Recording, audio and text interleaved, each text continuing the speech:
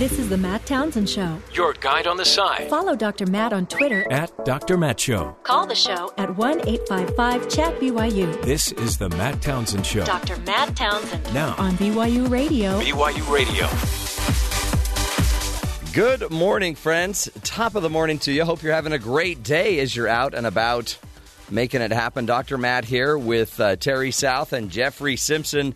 The gang's all here. We're ready for a great show for you. Today, we got a lot to talk about. We're going to be talking about moral outrage. Are you tired of people saying, I've had it? I'm outraged. I'm outraged.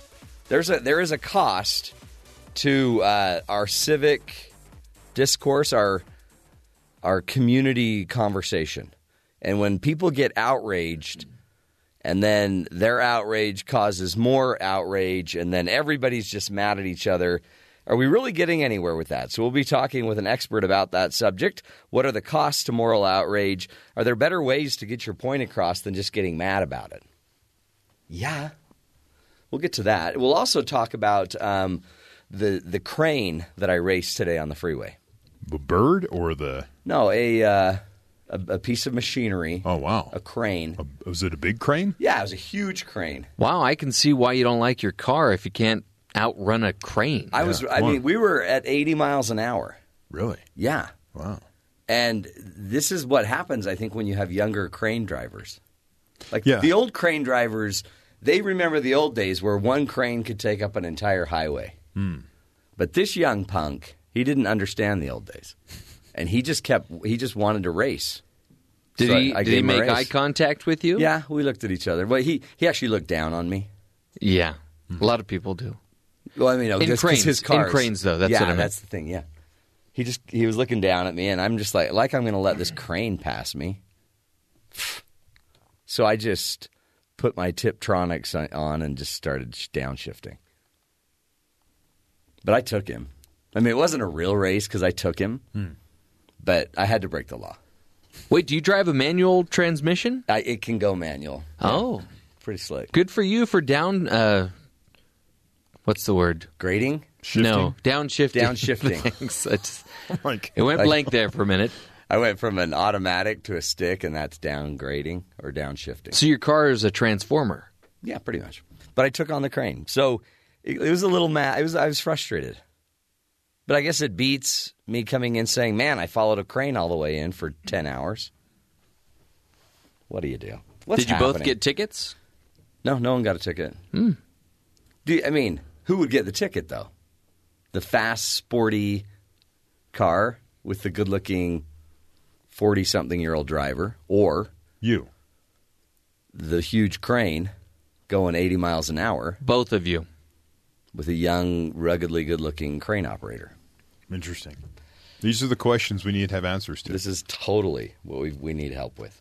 So we'll hopefully get you those answers today. Did he have like pilot trucks? You know, the trucks that go ahead No. and say wide load? He had a pilot crane. He needed a littler crane to help him get the big crane going. Oh, it was a convoy. It was a convoy of cranes. Nice. But they were all heading 80 miles an hour. He was probably texting, too, while he was beating you in his crane. He was eating. Were they in the HOV lane?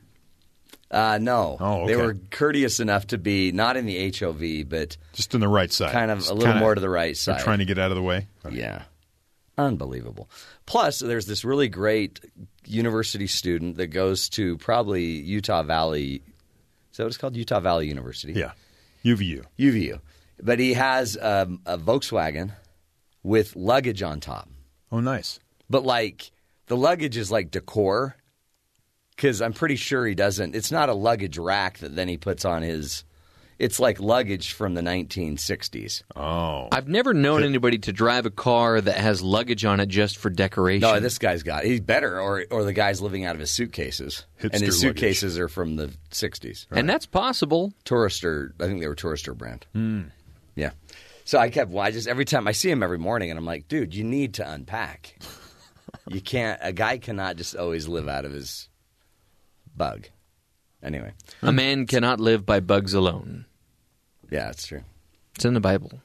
But except John the Baptist, I think, did only live on bugs. That is true. Locusts. So, Wow. I mean, not to get all biblical on you. And honey. And thanks for the honey to put on my leg, by the way. How's it working?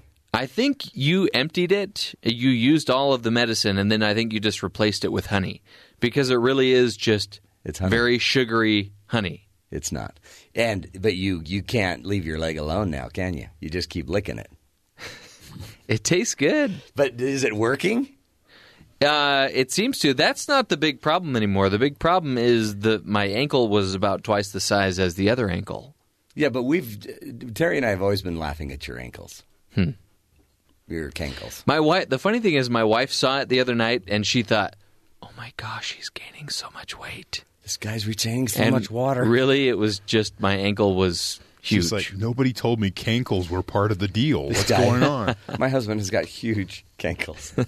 Well, I hope it works. By the way, you do need to watch out with Meta Honey that you might attract flies. So if you're just standing at the bus stop and thousands of flies are circling your leg, you might want to put a tighter dressing on it. That's a good tip. That's a great tip for anybody out there, really. Really. If flies are circling you, you probably either want to stop off at the hospital or saran wrap your wound. Or just take a shower. Or just take a shower. Yeah. See, these are the little bits of information you don't get from any other station, any other time. That's why we bring you the joy of the Matt Townsend Show. Now let's get to the headlines with Terry South. Terry, what's going on around the rest of the country? CSX is a big train company. They move move a bunch of trains across the country. CSX train carrying flammable liquids derailed in Heidemann, Pennsylvania yesterday morning, forcing residents living within 1 mile of the crash to evacuate. The town has about just under 1,000 people in it. They all had to leave. CSX says 32 cars derailed. No injuries were reported. The National Transportation Safety Board has dispatched 6 investigators to the scene, 3 of whom are expected to arrive this morning, I believe. The CSX train derailed at 5 a.m. Wednesday on its way to from Chicago to New York. It was carrying liquid asphalt, according to the company, a bunch of other stuff also. Locals and state police were able to evacuate the residents shortly after the derailment. The cause is unknown. It was the 3rd derailment for a CSX train in the U.S. since last November. They're having a bad go. Yeah, they had one in New York, one in Florida, and now another one in Pennsylvania. And it ran into houses. People were asleep at 5 in the morning. There's explosions. It was great. Scary. Just what you want to have at 5 a.m. Right. The State Department announced Wednesday that starting September 1st, U.S. passport holders will be banned from traveling to North Korea and urged Americans already in the country to leave before then. The ban makes passports invalid for travel in, to, or through North Korea and will be placed for 1 year unless the Secretary of State extends or revokes it. Humanitarian workers and journalists will be able to apply for exceptions to the ban. Don't you think we need more prepositions there? In, through, around, to, by, near, over, under North Korea. I think you took all of them. I couldn't think of any more. Right. We need one more. With. This is complicated. The North Korean Marathon, which apparently is something people really like to go run in, is happening soon. Oh, that's the one with 28 people that run them. No, there's a lot. Is it a big marathon? Yeah, people travel around the world to go to this thing because it's, you can tell your friends. Oh, yeah. The State Department's saying don't. I ran for Kim Jong-un. That's cool. Hyperloop travel is quickly becoming a reality. California-based tech company Hyperloop One announced Wednesday in a test conducted in Nevada over the weekend, its vacuum-sealed pod reached a speed of 192 miles per hour over a 1,640-foot test run. The feat more than doubles Hyperloop One's previous record set in May when the pod completed a test run that reached 70 miles an hour. The 28-foot-long pod uses magnetic levitation to propel itself through a track made of depressurized tubing. Ooh, wow. The target speed for the pod, known as the XP-1, is 250 miles per hour, which would exceed the 200-mile-per-hour mark that the bullet trains in Japan reach. Holy cow. Hyperloop travel was first introduced in 2013 in a white paper by Tesla and SpaceX owner Elon Musk. The details were idealistic, envisioning levitating trains reaching speeds of 750 miles an hour. Jeez. Because you've eliminated all friction. You're just floating on... Levitating. You're just levitating. But you know what? Hyperlooping, Sheesh. This isn't new. I mean, I had kids my age this was 40 years ago. That, little hyperactive kid, and the coach would say, take a loop. Take a lap. Oh, that's right. A little different. Hyperlap. But if you remember, Elon Musk went and met some people in D.C. and then said, hey, I can now dig from, like, Pennsylvania all the way through. Yeah. And then they backed off, like, the next day. He goes, well, they said it's a good idea. So it's not happening, but it's like the most populated, corridor in the United States, and he's talking about digging a tunnel underneath, all the way from like Virginia through D.C. to New York. Well, it's interesting. He almost that whole thing you just described seemed a little bit like a Trump moment. It kind of. I was thinking the same thing. Like Elon Musk and Donald Trump, they have very similar extending the truth. They dream big, and but then they have to retract it. Wrong. Right, and they have to back up. Finally, roosters aren't for everyone. The much-maligned male chicken is banned in cities across the U.S., and now one woman in a small town in Michigan is so fed up with hers that she posted an expletive-ridden rooster rant on Facebook last week. Oh, boy. Largely hailed as hilarious, her post has gone viral, 73,000 views, which apparently is the standard now. That's the minimum maybe. Well, I don't know. Allotment have you seen the video of the little kid bumping fists as he goes down? That video has 70,000, so it's viral. What's the standard for viral? Everything is viral. Then you find out, it's got like 1 million views. I thought viral was just not bacterial. Could be. Because I've had bacterial and viral lately. Danelle McCall notes that her, as she calls it, expletive rooster is such an inconsiderate jerk that he wakes her up at 5:30 every single morning. Even worse, he has no snooze button, but will quiet down just long enough for her to drift back to sleep before he starts up again with his obnoxious cockadoodle doodling right outside your windows. McCall adds that the rooster, who is free to anyone, is a perfect rooster if you want to start running around your yard while you're trying to get away from him. His third charm is that while being chased, his first two? She needs to clarify this better. His third charm is that while being chased off with a mop, his student makes him look like an instructor of interpretive dance. Oh, boy. So if you're looking for an alarm clock with only setting at 5:30, a personal trainer, and a dance instructor, I have the perfect rooster that is able to fill all three of those positions for free. That's what she said. The last time I went on a rooster rant, it ended in tears, and I was sleeping on the couch. Yeah, I remember. For like a week. Yeah. But was that at 5 a.m.? I can't remember. Yeah. But he's a jerk. Yeah, that was bad. I think the first charm of the rooster is its comb. Right. On its head, right? Mm-hmm. And then, like, the second charm is its cute little cock-a-doodle-doo. Okay. And then the third is he's a dance instructor. Yeah, the third is the dance as you're chasing him with a mop. I mean, that's if you're counting charms. Well, it baffles me because she owns this animal. Yeah. She could do something with it. Well, I mean, and are you going to teach a rooster not to do its nature? Yeah. Its nature is to wake people up. Apparently, many of the commenters are like, it sounds like it's a rooster. He, when the sun comes up, he makes his, call. So this is nature's little alarm clock. Apparently, roosters that are annoying like that taste even better. Oh, I think they're fantastic. Yeah. Like breaded. I love breaded rooster. Do you eat roosters? Just when you're hungry. Really? Okay. Sounds like really more hungry. Sounds like more fair food. Deep fried rooster. In fact, I passed that by my wife yesterday. I'm like, hey, why don't we go to the fair? In Texas? In Utah. Oh, I see. And she just gave me, like, I guess no other way to put it, but like stink eye. Oh, wow. She's like, good. No. Yeah. I told you. I'm like, I'll just go with my buddies from the show. We'll just go together because we talk about it all the time. I don't know if we wanted to go either. Even mentioning the word fair just brings out the worst in people. Yeah. I think you're thinking F-A-R-E. I'm talking F-A-I-R. Fair. You know what I would tell my parents when they said we're going to the fair? What? That's not fair. Really? Your parents, funny. Speaking of funny, Scaramucci. He's got a big... The Mooch. The Mooch is going to have an event today, right? It's on Friday. Oh, it's on Friday. Yeah. A little, I guess, announcement. Not announcement. He's going to come clean on what happened. It's his explanation of why it ended. Why it lasted 10 or 11 days, depending on who you listen to. Now, this is not his marriage, right? No. This is his job at the White House. Okay, gotcha. The marriage is a separate issue. She had a problem with his love of Trump and his love of self. Is really what it comes down to. So there were other loves in his life. Mainly him. You got to find out if there are people around the country that are getting a divorce because they can't agree politically. And the husband loves Trump. Yeah, we could do like an intervention on the show. Yeah. Yeah. Just stop watching the news. Maybe we could start with the mooch. Yeah.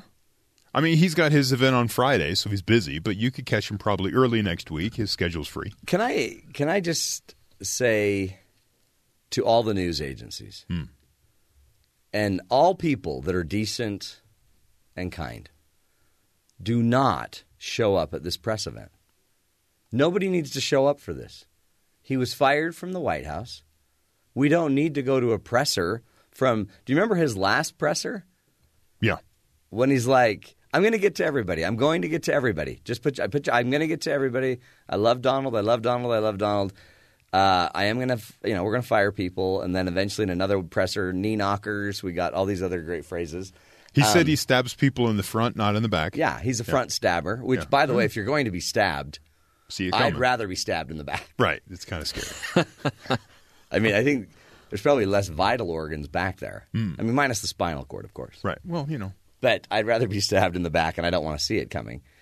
Et tu, Brute, if you know what I mean. So, but Scaramucci's having this big event, and what if the last final rejection from the press, what if they just didn't show? How cool would that be? Well, it's not going to happen, though, because there's cake being served. Oh, yeah. Oh, yeah. So you can always lure the press with cake. It's the same thing we can do with our BYU students here. You just throw out some donuts, and then you can have a meeting. I peeked my head in there. They made the announcement that there was going to be donuts and bread or whatever. I peeked my head in there and or poked my head in there, and everybody just stopped munching and just stared at me. And so I slowly backed away. It was really awkward. But it was like a bunch of flies consuming everything. Well, okay. Are you sure those flies weren't from your leg wound? Sorry. Well, they did seem to follow me around after that. Leg, yeah. I mean, so maybe it wasn't – maybe it was just you walked in with like a bunch of flies around you. I'm just saying. That's before you put the honey on, right? Now the honey's – it'll take care of it. You're a monster. By the way, this cough's not going away. Yeah. I was up all night coughing. You just laughed yourself into a coughing fit. I can't laugh. That's great. I'm wearing out my mute button, my cough button, and then you're talking, and I'm over here coughing, and I know we're still picking up my cough. Well, So I need help. I need help. Cough medicine? I've tried it all. In fact, right now I'm on every medicine you can imagine. Really? Mm-hmm. I can smell dextromethorphan dripping off my skin. Whoa, wow. That's a big word. Yeah. Well, it's what you do all night when you can't sleep. You just Google dextromethorphan and guaifenesin and you should feed a cough. Wait, that's a cold. Yeah, what do you do for a cough? I think you just kind of deal with it. I kind of like the idea of feeding a cough. Yeah, any excuse to eat. Well, why don't you feed my cough? I feed chokes. Like if you're choking, the best thing to do is just keep eating, and it'll push the rest of the food down. Really? Yeah. That's actually counterintuitive, isn't it? Because your body's saying, no, push it out, and you're like, no, keep it in. Force it down there. That may not be the best advice. No. If anybody has any advice for how to handle this cough, that I actually can feel it now working from the bottom of my lungs up and from the top of my lungs down. Wow. So right now I have a really healthy middle lung. But the top and the bottom, they're apparently filling up with fluids. You haven't tried the Meta Honey with a little lemon in it? I'd have get to a little tea going? I'd have to aspirate it. I think so. Anyway, I don't want to put a damper on the show. I don't want to this shouldn't be a downer. I'm not dying. It's just hard to breathe. And every time I laugh, I just break into a fit. So let's just try not to laugh on the show for the rest of the show. Is everybody okay with that? Yeah, good times. Okay, we'll be back. This is going to be a great interview. We actually recorded it 2 days ago, and it's a fascinating discussion about the costs of moral outrage with a philosopher, for heaven's sakes, going to give us some insight into what is the best way to get your point across instead of just getting mad about it. That's all straight ahead on the Matt Townsend Show on Sirius XM 143 BYU Radio.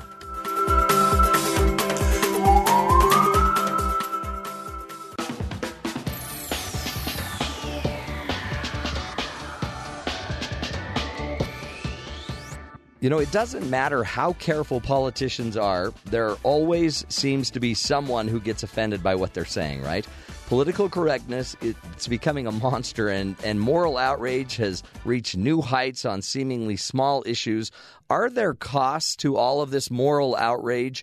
Joining us to talk about it is Dr. Brandon Warmke. He's an assistant professor of philosophy at Bowling Green State University. He has done work on the ethics of public discourse, and he's joining us today to walk us through an article he wrote titled, Why There Are Costs to Moral Outrage. Dr. Warmke, thank you so much for being with us. Thanks, Matt, for having me. What an interesting topic, because you see more and more people that are just outraged, upset, cannot believe what somebody did here or what one politician said here or certain behaviors of others.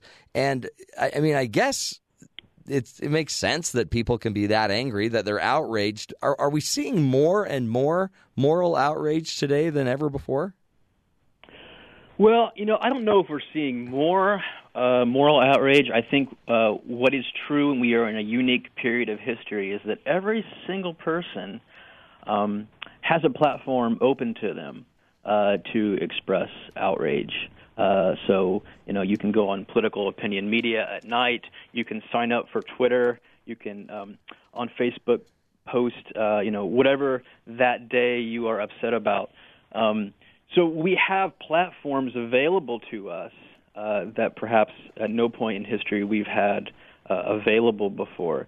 And these platforms, they tap into a feature of our psychology that incentivizes us to engage in public discourse, engage in outrage in certain ways that are often not real healthy.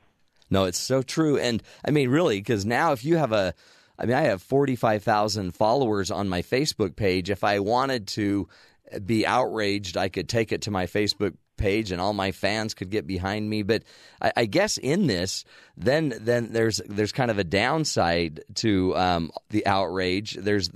We lose. I mean, we could use these sites and these platforms to create better discourse, but it seems like a lot of us don't know the rules of public discourse well enough to know how to keep it a warm conversation. That's right. So I speak to you as I'm a bit embarrassed to say I'm a self-confessed, hopefully reformed Facebook war hero. Are you? When I was in grad school, it seemed to me like there was no Facebook discussion that didn't require my expertise, and that I couldn't settle conclusively. And I was losing friends. I had my brother and friends would write me and say, hey, man, you really need to rethink this. It really is, for a lot of people, the Wild West. The well-known Australian philosopher Kurt Baer, who wrote an article a number of years ago describing a lot of moral talk as rather repugnant. And you're right, there are no rules. Because these platforms are quite new to all of us, we haven't been able to coordinate and figure out what the norms are. Is it okay to pile on in cases of shaming? How do you know when there's enough shaming that's been done? And so with my colleague Justin Tosi at Georgetown, we've been sort of writing some papers thinking through what are the rules? What are the better or worse ways to speak to one another in the public square about controversial moral and political issues? Yeah, no, that sounds like you would think we wouldn't have needed that but public discourse has changed. You're no longer standing on the street corner. You're now, sitting in your underwear responding on some chat group or and it might change the game a little bit. Or if you're a paid personality who's supposed to get ratings, so you might be more controversial for a reason. But you also bring it, and I'm sure this gets into your content about now we have grandstanding. We have a lot of people that are so outraged. We have a lot of people that are supposed to be opinion-based. We've segregated it by every kind of way possible to segregate humans. What's the downside to not having these rules, not having some of the norms about our public discourse? Yeah, there are a lot. So let me just mention a few. So one negative consequence of what we call moral grandstanding, which is basically treating moral discourse as a vanity project. It's treating public discourse as a way to morally self-promote. One downside of treating discourse in this way is a phenomenon that a number of psychologists and political scientists have studied, and that's group polarization. So group polarization is a phenomenon by which you get a bunch of people in a room together holding certain views, and they walk out of the room actually holding more extreme views. And one way that this can happen is, look, suppose I think of myself as occupying a certain sort of morally enlightened or morally respectable place. I think of myself as, caring deeply about justice or having a finely tuned moral sense. And then you make your moral claim. Senator X should be fired, or this is by far the worst thing I've seen this year. You reveal your position as someone who cares deeply about these things. In order to retain my position within the group and sort of retain my impression of myself as a moral sage or morally enlightened, I have to outdo you. I have to say, oh no, the senator shouldn't be fired. Does anyone know the legal ramifications of what she done? I think we should raise the legal question. The world is watching. We need to promote justice or whatever. And so you can see what often happens in these moral discussions is a form of moral arms race where people are competing to outdo each other. And what this ends up causing is a kind of group polarization where people at least profess to hold implausible or false views. And what a number of psychologists and political scientists have discovered is that group polarization has all these negative consequences. You're less willing to compromise with people who disagree with you. Look, if you think that the person on the other side of the aisle is evil, that they want to kill children, that they want to kill immigrants, then you're not going to be motivated to compromise with them. So group polarization is bad in democracies. It decreases our desire or incentive to compromise. And it also promotes false and implausible views. I mean, moral grandstanding, Wild West public discourse is not a truth-tracking enterprise. That's not a way to figure out the truth. So false and implausible claims that often are the result of these sort of reiterated Wild West conversations are going to likely lead to lots of people having false and implausible views about morality, and promote the view that morality is a nasty business full of implausible claims, full of people who are just trying to make a name for themselves or show off their moral bona fides. And yet we all – and if we have similar views but not as aggressive or not as extreme, we don't know, I guess, who to follow. Like, because I just see the talking heads fighting about positions – and I kind of believe that, but I'm not that extreme, or I'm not. I mean, it's almost like we don't know what to do but to stay polarized. That's right, and you raise a nice point. I mean, so here's one explanation for why everyone seems so angry about almost everything, big or small, and that is, look, psychologists, in particular, psychologist Linda Skitka has found that, to put it crudely, how much you care about a moral issue is correlated to how emotionally charged you get about it. So the more that you care about something, you're going to tend to have greater emotional responses when discussing or defending a view. Now, in lots of cases, this is perfectly innocent, right? You hear a story about human trafficking and you're outraged.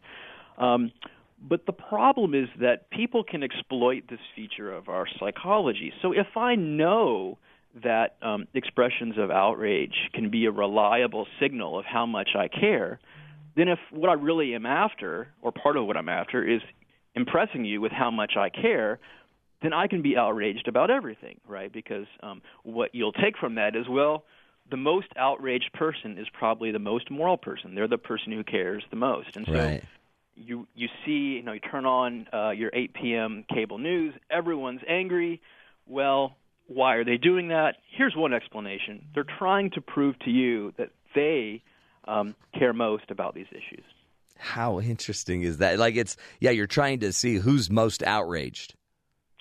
That's right. Yeah, we call this outrage exhaustion. And what happens is, look, anger and outrage are perfectly appropriate and fitting responses to lots of terrible stuff in the world.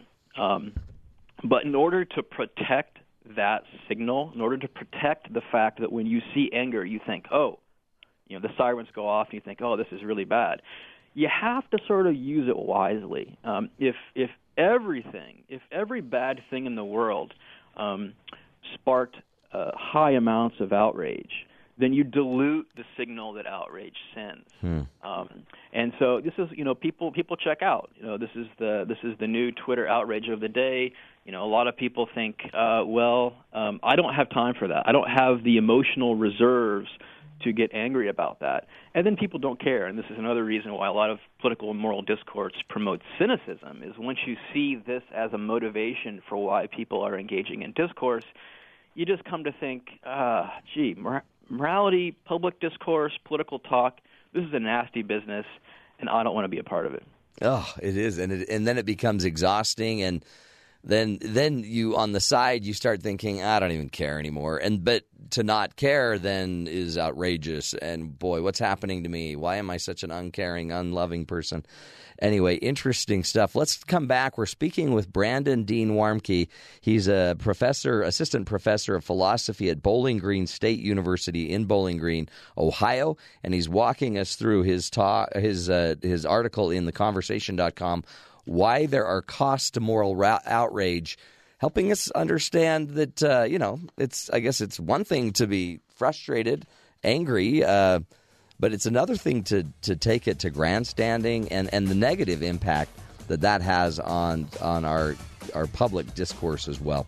All that straight ahead. Up next, we'll be continuing the journey. This is the Matt Townsend Show, helping you be the good in the world.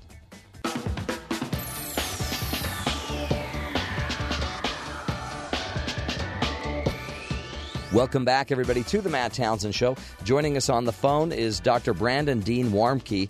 Brandon is an associate professor of philosophy at Bowling Green State University, and he has done work on the ethics of public discourse.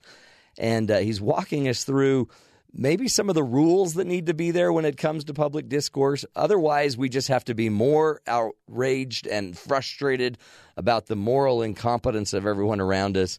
And once you start ratcheting that up, it seems like it's going to create a lot of problems and cynicism. Dr. Warmke, thank you so much for being with us today. My pleasure, Matt. I mean, it really does. We feel this imperative to Republicans to be disgusted by what Democrats are proposing. Democrats are outraged about what the Republicans are saying. The independents are outraged that there's two-party system. I mean, everyone's got some reason to be angry. And in the end, it seems like we're actually missing the discourse. We're missing the benefits of learning to talk. That's right. So let's think a little bit about casting a better picture of moral discourse. So, look, there's lots of nasty moral talk out there. Here's one response to it. Call it out. When your political opponent is grandstanding, when your political opponent is excessively or inappropriately outraged, you publicly criticize them. You shame them. That's one kind of response, and I suspect this is perhaps a dominant form of attempted correction to public discourse. Well, if you see someone behaving badly, we are the moral police of the moral discourse. Let's call them out. My co-author and I think this is not the best way to go, and there are a number of reasons for that. We don't recommend calling out people for grandstanding or what some people call virtue signaling. And there are a number of reasons for that. One is that often the charge is just going to be returned or worse. So I say, Matt, why are you such a grandstander? And you say, Brandon, why are you such a grandstander? Mm-hmm. And then we get in a pointless discussion about what's in my heart, what's in your heart, how much do you really care about the poor. That's going to devolve into another nasty, unhealthy, unhelpful contribution. Another reason why you probably shouldn't go around accusing people of grandstanding is that you probably don't know enough you don't know enough to justify accusing them of grandstanding. So grandstanding involves, wanting to be seen as a moral paragon and saying something in order to get people to believe that about you. But, those are things that are in your head, those desires. And I may not know for sure whether you really want to be seen as a moral paragon. And so in a way, it's kind of unfair to you if I simply strongly suspect it to criticize you or blame you for it in public. Now, some people have said, look, just because you don't know in a particular instance whether there's grandstanding, how could you possibly say that there's a lot of grandstanding going around? And one way to think about that is, look, it's very hard to know whether someone is lying to you, but it seems obvious that there's a lot of lying in the world.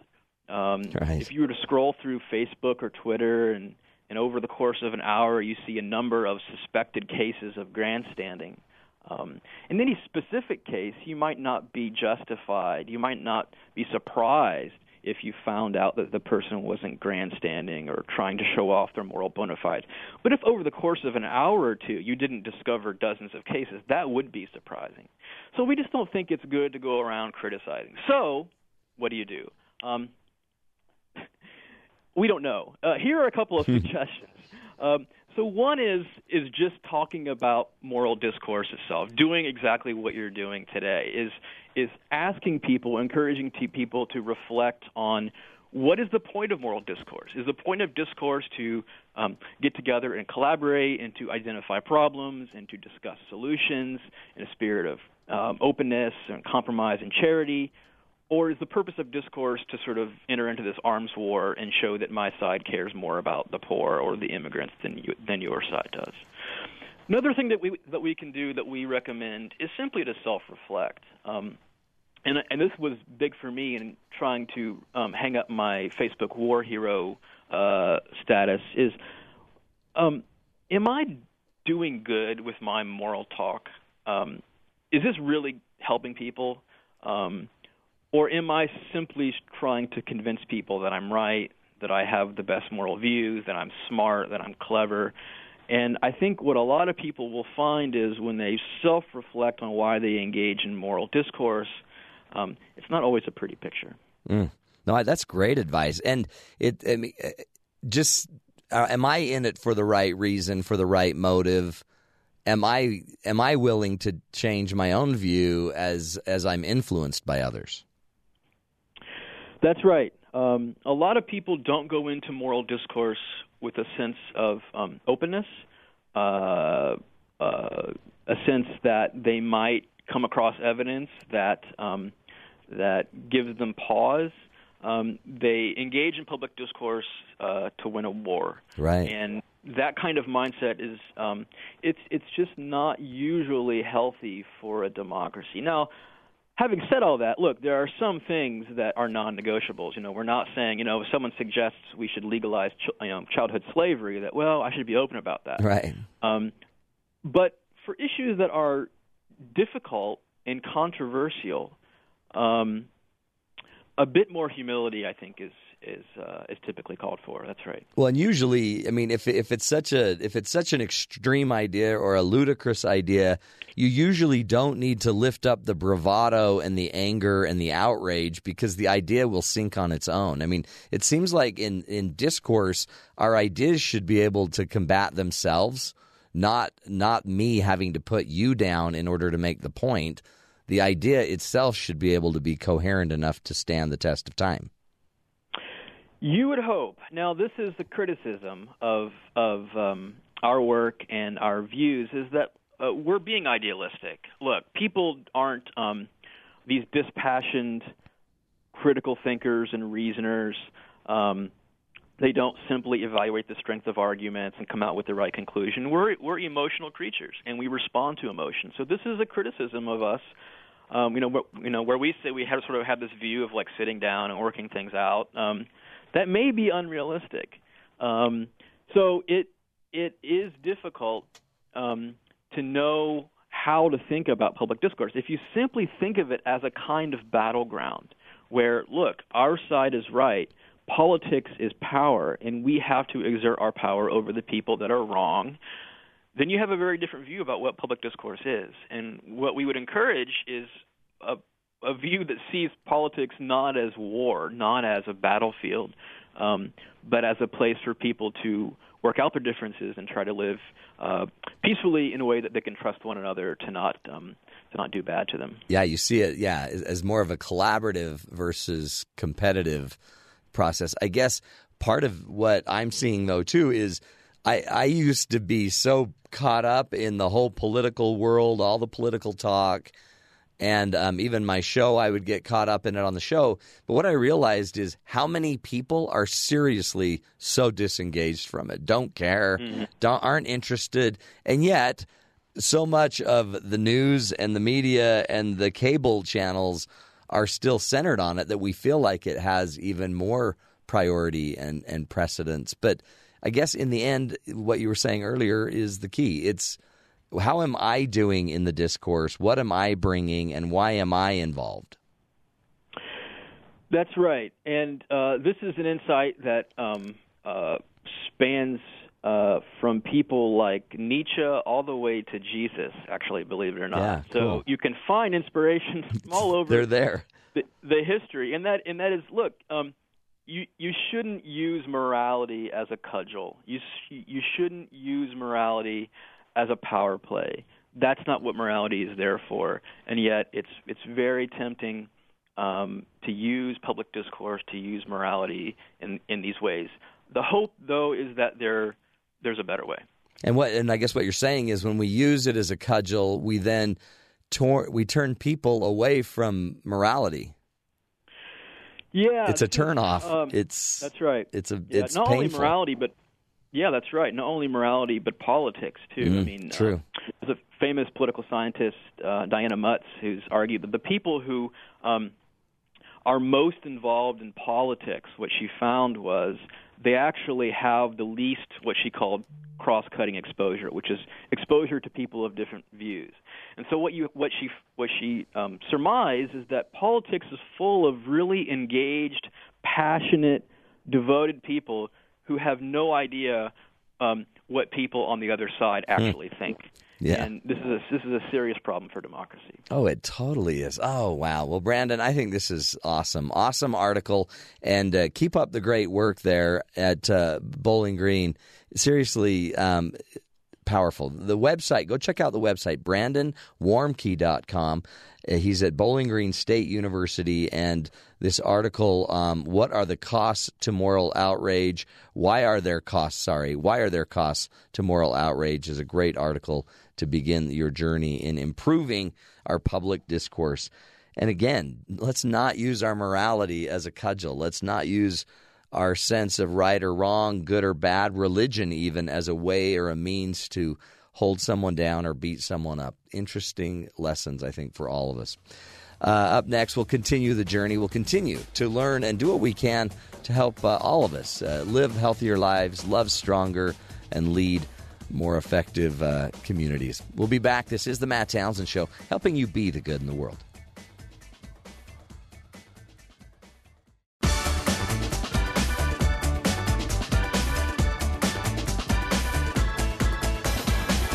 Welcome back, friends. You know, everybody loves a good trip to the grocery store, don't we? Do they? Some people drive. I know you're not a fan. I'm not a big fan of any shopping, any form of shopping. I mean, don't get me wrong. I love Amazon. Well, that's different. That's sitting on your couch with your computer or whatever. And enjoying it. So you've found some research. The headline here, it's out of the Chicago Tribune. Grocery stores are adapting to male shoppers and treating them like knuckleheads. They must. They think we're idiots. We're dopes. Yeah, basically. like every commercial with a guy in a grocery store. Yeah, you're lost. It says, according to a new survey by My Men's Health, which found that 84% of men are now the primary grocery shoppers in their households, marking a 19% increase from a decade ago. But it's Men's Health, and they only talk to men. Yeah, because if you asked women, they'd be like, other surveys, so they said it was 84%. Other surveys have found that men are more likely between like 41 and 49% the primary grocery shopper in the home.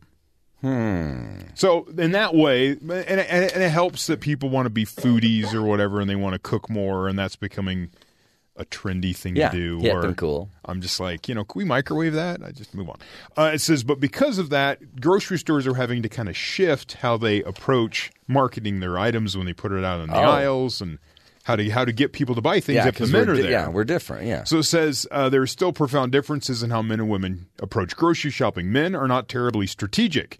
They walk in, buy what they remember is needed. They're buying for right now or maybe tonight, nothing beyond that, right? Then Depends on if we're going in hungry, too. Yeah. It says, case in point, women are most likely to buy 12 packs of soda while men are typically buying 6 packs. Oh, really? Yeah. So they're not thinking down the road. Like I told you yesterday, I walked in and bought some soda. I could have bought 4 for $12. I bought 1. You're like, why didn't you buy 4? And I go, that would be ridiculous. Then I was thinking about it. I'm not even that thirsty. I wouldn't have to go back for like 4 weeks. Yeah. I haven't bought a 6-pack since I was like 13 years old. I didn't know they made 6-packs anymore. It says men tend to be hunters. They want to kill something quickly, drag it out, and feel successful. Yeah. Women, though, are thinking ahead, planning accordingly. Like a gatherer. Men also tend to spring for pricier cuts of meat that are more easily influenced by brand name or reputation. They're more likely to buy what is easily visible and catches their eye. As a result, supermarkets have begun adding more special displays in their store and rethinking their organization. Many male shoppers come to the store without a weekly or even same-day meal plan in mind, considering organizing aisles and displays around shopper missions like lunchbox essentials. Yeah. Or tonight's dinner, and calling out these sections with clear signage so the male shopper can quickly find what he is looking for. Well, then he can go in there and find out what's on tonight's menu. Just look for whether or not they have Cheetos 3 for $5. And it says that's what I'm looking for. Other grocery chains of making smaller changes. They group meats and barbecue sauce together. Oh, boy, that was handy. Because we can't find it. Yeah, well, what else would you put on your meat? And then it says, finally... meat sauce. Need meat sauce. It says, just because more American men are buying groceries doesn't mean that there isn't room for improvement. There are definite differences in perception. Men think they are great shoppers, while women, wives, and spouses tend to have a different, less positive view of the performance. Can't we just shop our way? If they're interested in helping us men, they got to get rid of the math. Yeah, that's why it's so hard. I have my wife go. 3 for $13? It's too complicated. Okay, crazy. Little lessons on shopping for all of us. Up next, we'll continue the journey. Next hour, we're talking happiness. This is the Matt Townsend Show. Stick with us.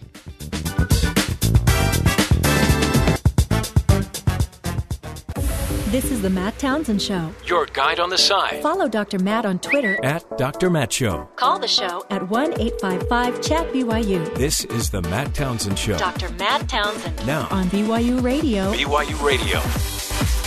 Welcome back, friends, to the Matt Townsend Show. Dr. Matt here along with Jeffrey Simpson and Terry South. The gang's all here. We are ready for another great hour of insight and information, the stuff you need to know to help you live a healthier, happier life. Welcome to the program. Today, by the way, we're going to be talking about happiness and maybe dissecting it a little bit, why your pursuit of happiness may be actually stopping you from having happiness. Now, this pursuit of happiness, is it spelled with an I or a Y?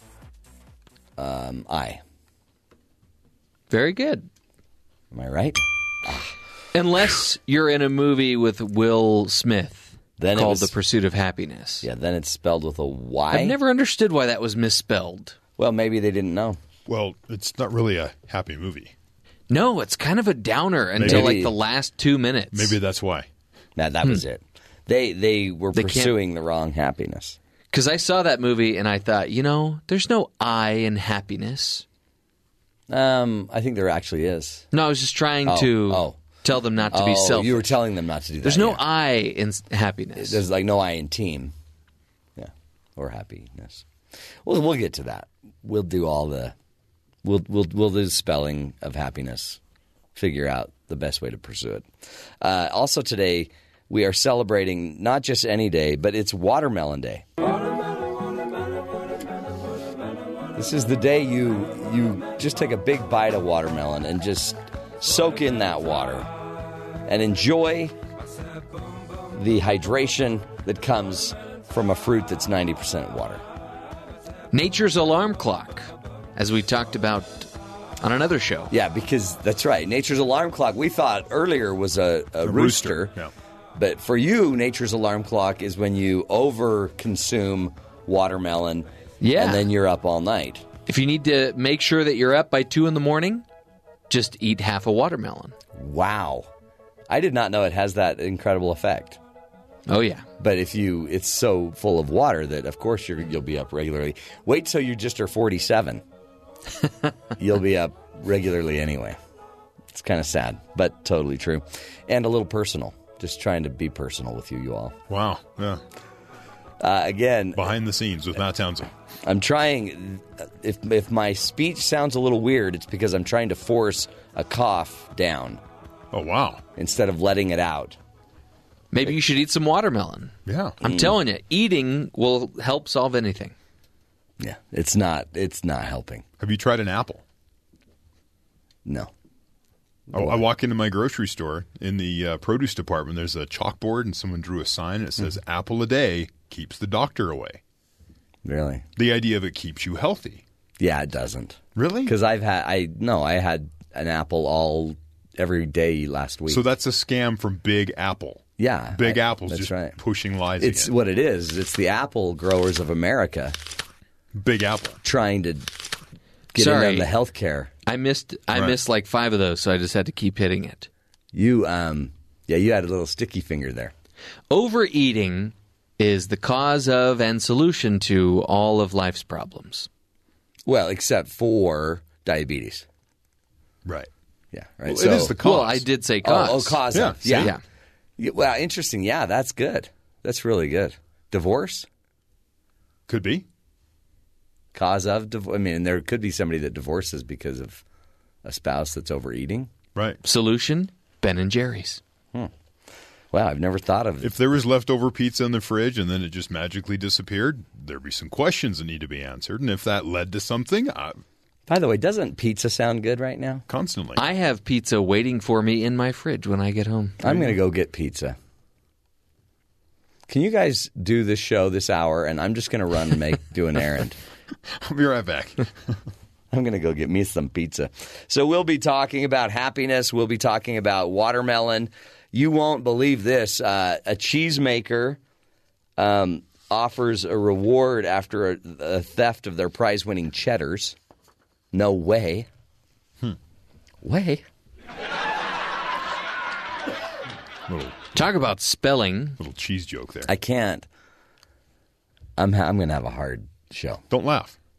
But I can't not laugh. You're so funny, you just have to Well, laugh. no, that line, no way. Right. No way. No way. That's funny. No. It's a cheese joke. Yeah. It's kind of cheesy. If you get my... Yeah, don't make me laugh. Sorry. So we'll talk about what happens when they steal your prize-winning cheddar. It's a big deal. We've got audio from the press conference, and it's quite touching, Is actually. it? Oh, yeah. good. I love touching cheese stories. Not uplifting, but it will really make you sympathize. Will it move you? Will it move you? Yeah. More cheese jokes. Don't make me that laugh. was more of a dairy joke. You're trying to make me laugh now. It's not going to work. So we'll get to that fun. Plus, one way not to kill bugs. If you got bugs at your house, one way you probably shouldn't do it would involve a lighter. So fire. Yeah. Okay. It gets ugly. Yeah. Causes a lot of damage. Plus, a new librarian finds live Civil War-era shells in her office. Well, was that a perk? Did that come? Was that part of her compensation package? Well, I think she was using them as paperweights. It's all fun and games until you find out that's a live round. Oops. Yeah. What happened to that new librarian? Oh, didn't you hear? She was playing with a paperweight and it got away from her. So we'll get to all that fun. But first to the headlines with Terry South. Find out what's going on around the rest of the country. What's up, Terry? 2 U.S. service members were killed Wednesday in a blast in southern Afghanistan, the Pentagon said, while U.S. military officials on the ground in Afghanistan have refused to give any information on the attack. Navy Captain Jeff Davis, a Pentagon spokesperson, said the two were killed after a suicide bombing of a NATO convoy near Kandahar. So Afghanistan's still happening. Well, yeah, according to President Trump, I think we're losing it. Yes, he was. There's reports that he was talking about firing the general that's in charge of all operations in Afghanistan. I mean, that seems like loose lips sink ships, but also may ruin the Afghanistan war because now they know they're winning. Yeah. In a statement claiming responsibility for the attack, the Taliban claimed to have killed 15 soldiers, which they didn't, but that's what they claimed. Facebook founder Mark Zuckerberg, who's definitely not running for president, has hired top Barack Obama and Hillary Clinton pollster and strategist Joel Brenneson, Political reports, because Zuckerberg is not running for president. Brenneson's work is restricted to research for Zuckerberg and his wife Priscilla Chan's charity organization. Oh. So he's not running for president. He's not running. He's visiting random people in the Midwest just to say hi. Like he's just going to Iowa. He's on a listening tour. He'll be at the Iowa State Fair eating everything on a stick. Now, apparently Brenneson has worked for nonprofit groups before, but mostly known for his work with Barack Obama and Hillary Clinton. But he's not running. He's not. So he's just working with Zuckerberg and his wife. No word on if The Rock has hired any sort of strategist or anything. So we'll see how that goes, too. Just keeping you updated. That's good. At least we know Zuckerberg's not running. On the people not running. Scientists have managed to edit genes in human embryos to eliminate the mutation that causes the heart condition hypertrophic cardiomyopathy. Study published Wednesday reports. It is the first time researchers have successfully edited genes so that all of the cells were mutation-free. What was the name of that? I'm not going to do that again. And no extra mutations were formed. Hypertrophic cardiomyopathy affects South. Yeah, I know. Affects around 1 in 500 people and can lead to sudden heart failure. That's great. Still, the research reported Wednesday is a long way from clinical trials, which would be illegal under current law.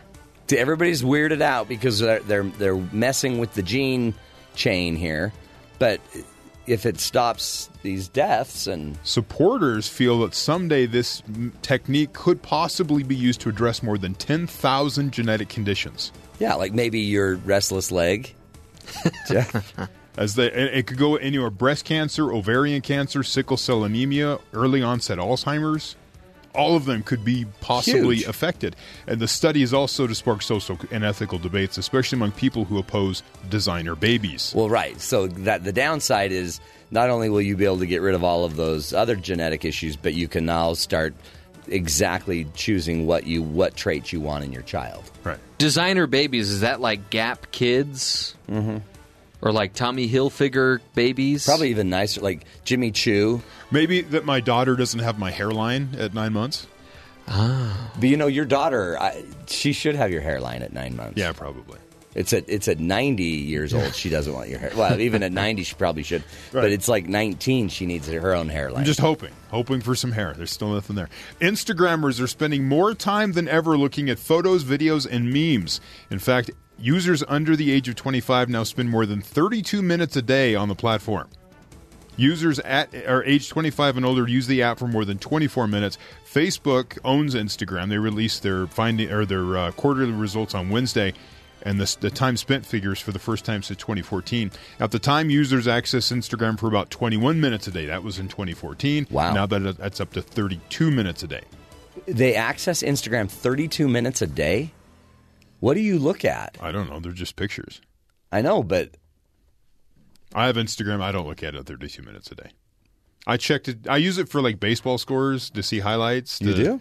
Yeah. The Major League Baseball, the NBA, and the NFL all put their highlights up on Instagram. So at the end of the day, you just kind of scroll through and you can see all the top plays. Done it. Yeah, that's cool. Other than that, I'm like, some reason, I think the people here are running my Instagram, and I have a lot of weird sites on my Instagram that I never chose. Really? I have a lot of sites about cars. Yeah. I don't think I've ever chosen a site about cars. I am getting interested in vans, though. Vans? Mm-hmm. I saw a car dealership. Commercial or? Because now there's all these people that live in vans, and they're like, it's like the van life, and everyone's really cool, and you're hanging in a Volkswagen van, and you live out of a van. And isn't that a TLC show? You need to surf, is it? Van life? Probably. Van hunters? Yeah, that's probably it. Tiny van house or whatever they call it. My Little Van. Don't make me laugh. Big Van, Little World. Mm-hmm. Van beach life hunters. International van hunters. I mean, you do all kinds of different Van variations. the Bounty Hunter. Remember that one? Right. That was a good van show. So I'm thinking of getting a van. Why? Just because it makes you look hip and cool. Does it? And it makes you look like you're really athletic and outdoorsy. Because they always there's always a picture of the van looking at like the ocean. Could you just drive your SUV and... I don't have an SUV anymore. Oh, no, I do. Yeah. Yeah, but it's not the same. Really? It's a Honda SUV. Okay. It's not... This is hip and cool. And so then you can just pop open the back of your van right there at the ocean and run out and surf a few. Yeah. Ride a few waves. Catch a couple. Yeah, run back up. Run the curl. Uh-huh. And then you can come back in and shoot the curl. Yeah, cool. Shoot it. I'm not into guns or anything like that, so I don't shoot it. It's more surfing lingo. Go ahead. But then you can come back and have breakfast, and they show pictures of people that do this. And they have like a hibachi that they pull out. I mean, it's like everything's so quaint, and the lighting's always perfect. Do you live close to the beach where you could do that? No. Well, the Great Salt Lake. I mean, I can just go pop it out at the Great Salt Lake. And if there's no algae bloom in Utah Lake caused by runoff from different places. Don't you hate it? Like when you get finally to your destination and you get your van opened up and you get the lighting right and you grab your surfboard and you jump out into the lake and then you find out there's an algae bloom. Like, oh. And then your eyes are burning and you spend all afternoon. Can I just ask you a question? Do you even own a surfboard?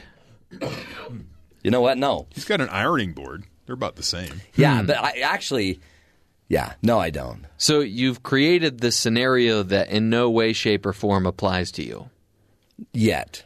Yeah. The one reason you gave for getting a van. With one or two purchases, problem solved. But see, so a home purchase maybe in Southern California might be one of those purchases. No, because I don't want to I don't want a home in Southern Cal. I want a van. He'd live in the van. Down by the river. Yeah. The neat thing about the van, I think you're just missing the point. If you get into these van Instagram pages, you see an incredible life of tan people with big, playful hair, wearing a lot of beige. It's always beige. Everything's beige and white. $200 on Amazon, you could have a surfboard. Yeah. At your house by maybe Sunday. Really? So you're just missing the beach and... But by the way, some of the people don't even go to the beach. You can also just go to the Arches in southern Utah. Oh, yeah. You could go to Moab. It doesn't matter. The key isn't where. The key is that you open up your doors to your van and you take really good pictures of you just lounging in your sleeper as you're looking out over the beautiful area. I've got the solution. What? Did you ever see the film that came out in the 80s with Michael J. Fox, Teen Wolf? Yeah, no. Probably you don't need the surfboard, but you need the van. Get on top of the van while somebody drives, and you can surf on top of the van. Well, yeah, what could go wrong with that? Then you don't need to live by the beach. You don't need a surfboard. You just need a road. But see, I would want the surfboard just to have everybody think I'm surfing. Well, you could glue it to the top of the van. Or put it on the rack. Yeah. Yeah. I would need a rack on my van, too. Okay, go watch Teen Wolf. I better write that down. I need a rack. Teen Wolf. By the way, you need videos. Like you'd want... Oh, you got to have a MacBook. Every one of them has a MacBook. Right. And then they have a lot of outlets for their MacBook. You could probably skip Teen Wolf 2 with Jason Bateman. Yeah, that was a bad movie. Yeah, I wasn't even... Just stick with Teen Wolf. I'm not even sure I'll watch Teen Wolf. He went to college and took up boxing for some reason. Yeah. It was strange. Sounds kind of weird. Yeah. Yeah, I'm into this. This is going to be really cool. Like, I used to be into Downton Abbey, at the same level. But once you've kind of built a town with 150,000 population and 100% satisfaction, then you're like, what else can I do? So I thought forever. Facts. I thought my life would be complete just having a radio show. I thought writing a book would help. I thought having a doctorate. But what I'm realizing is I need a van. And I need more cotton clothes. Not cotton, but what kind of clothes do they all wear? They wear like hemp. They wear hemp clothes. And anyway, that's what I need. Is I just realize I'm not happy because of that. So if I had a van, I'd be happier, which is happening. Anyway, before we go to break, I wanted to talk about this cheese. Somebody stole a cheesemaker's prize cheddar. And there's nothing worse than making a prize cheddar and then having some yahoo just steal. So a Somerset UK cheesemakers offered $650 reward after two of its finest vintage cheddars were stolen during a prestigious show. The judges at an agricultural show in southwest England had crowned the two hefty cheese blocks champion and reserve champion. And then the specimens were being left in a marquee overnight so that they could be admired by the members of the public. Thieves then took the blocks of cheese weighing 44 pounds each with a retail value of about $1,000. And they stole the certificates, by the way. All of it taken from the tent. And so the cheesemakers have put up a reward, and by golly, they're going to find these people. By the way, the Proud Cheese's rounded flavor with tones of dairy, sweet, and nuttiness. Sounds delicious. Put that on some grilled cheese. And excuse me. Anyway, we actually have some audio from the press conference to see whatever we can do to get the word out to get this cheese back. Good evening, ladies and gentlemen, and thank you for your time and attention. As you know, the top prize-winning cheddars were stolen from the Cheddarshire competition. And in an effort to track down the parties responsible, one of the cheddar's owners, Aberforth Rushforth, will now read a brief statement. Thank you. Our beloved prize-winning cheddars, Chester and Glynis Cheddar, vanished from their marquee last night as they slept peacefully after a long day spent displaying their award ribbons. Their descriptions and personalities are as follows. They each weigh just under 20 kilograms, slightly yellow in complexion, and they both enjoy light conversation while basking in a cool breeze. If anyone watching has any information, any at all, that leads to the successful return of our beloved cheddars, please come forth and there will be a £500 reward. And if you're watching this and you yourself are the mastermind or masterminds of this despicable act of cruelty... Mr. Rushford, please compose yourself. I'm sorry. Please bring them back to us. We don't even want to prosecute. We just want our beloved Chester and Glynis back. Thank you, Mr. Rushforth. No questions, if you please. Thank you for your time, ladies and gentlemen.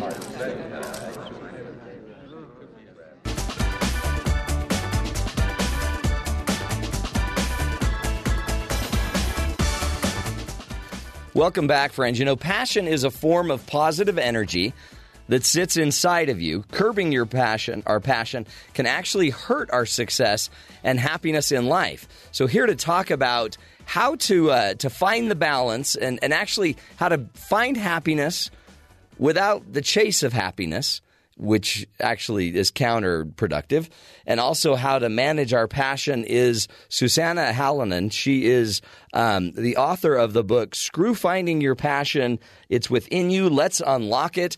And she's here to address happiness, success, and how to find your true passion. Susanna, thank you so much for being with us today. Thank you so much for having me. I'm very excited.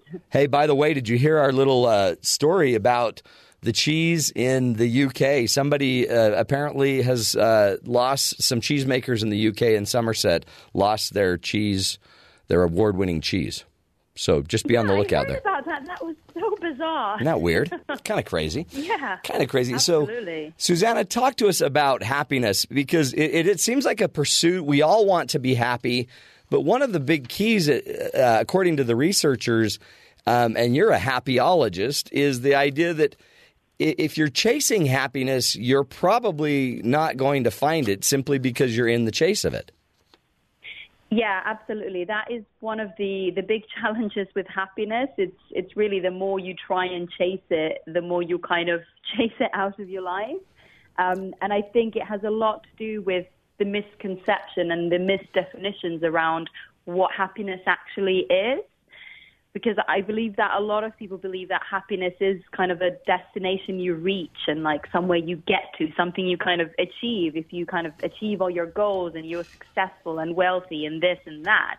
When in fact, happiness is actually more of a daily choice and something that you actually choose to embrace in your everyday life, regardless of where you are or what's going on in your life. Oh, interesting. Because, it really is. It feels like, yeah, once I have, my job, my career, my title, my money or whatever, then I'll be happy.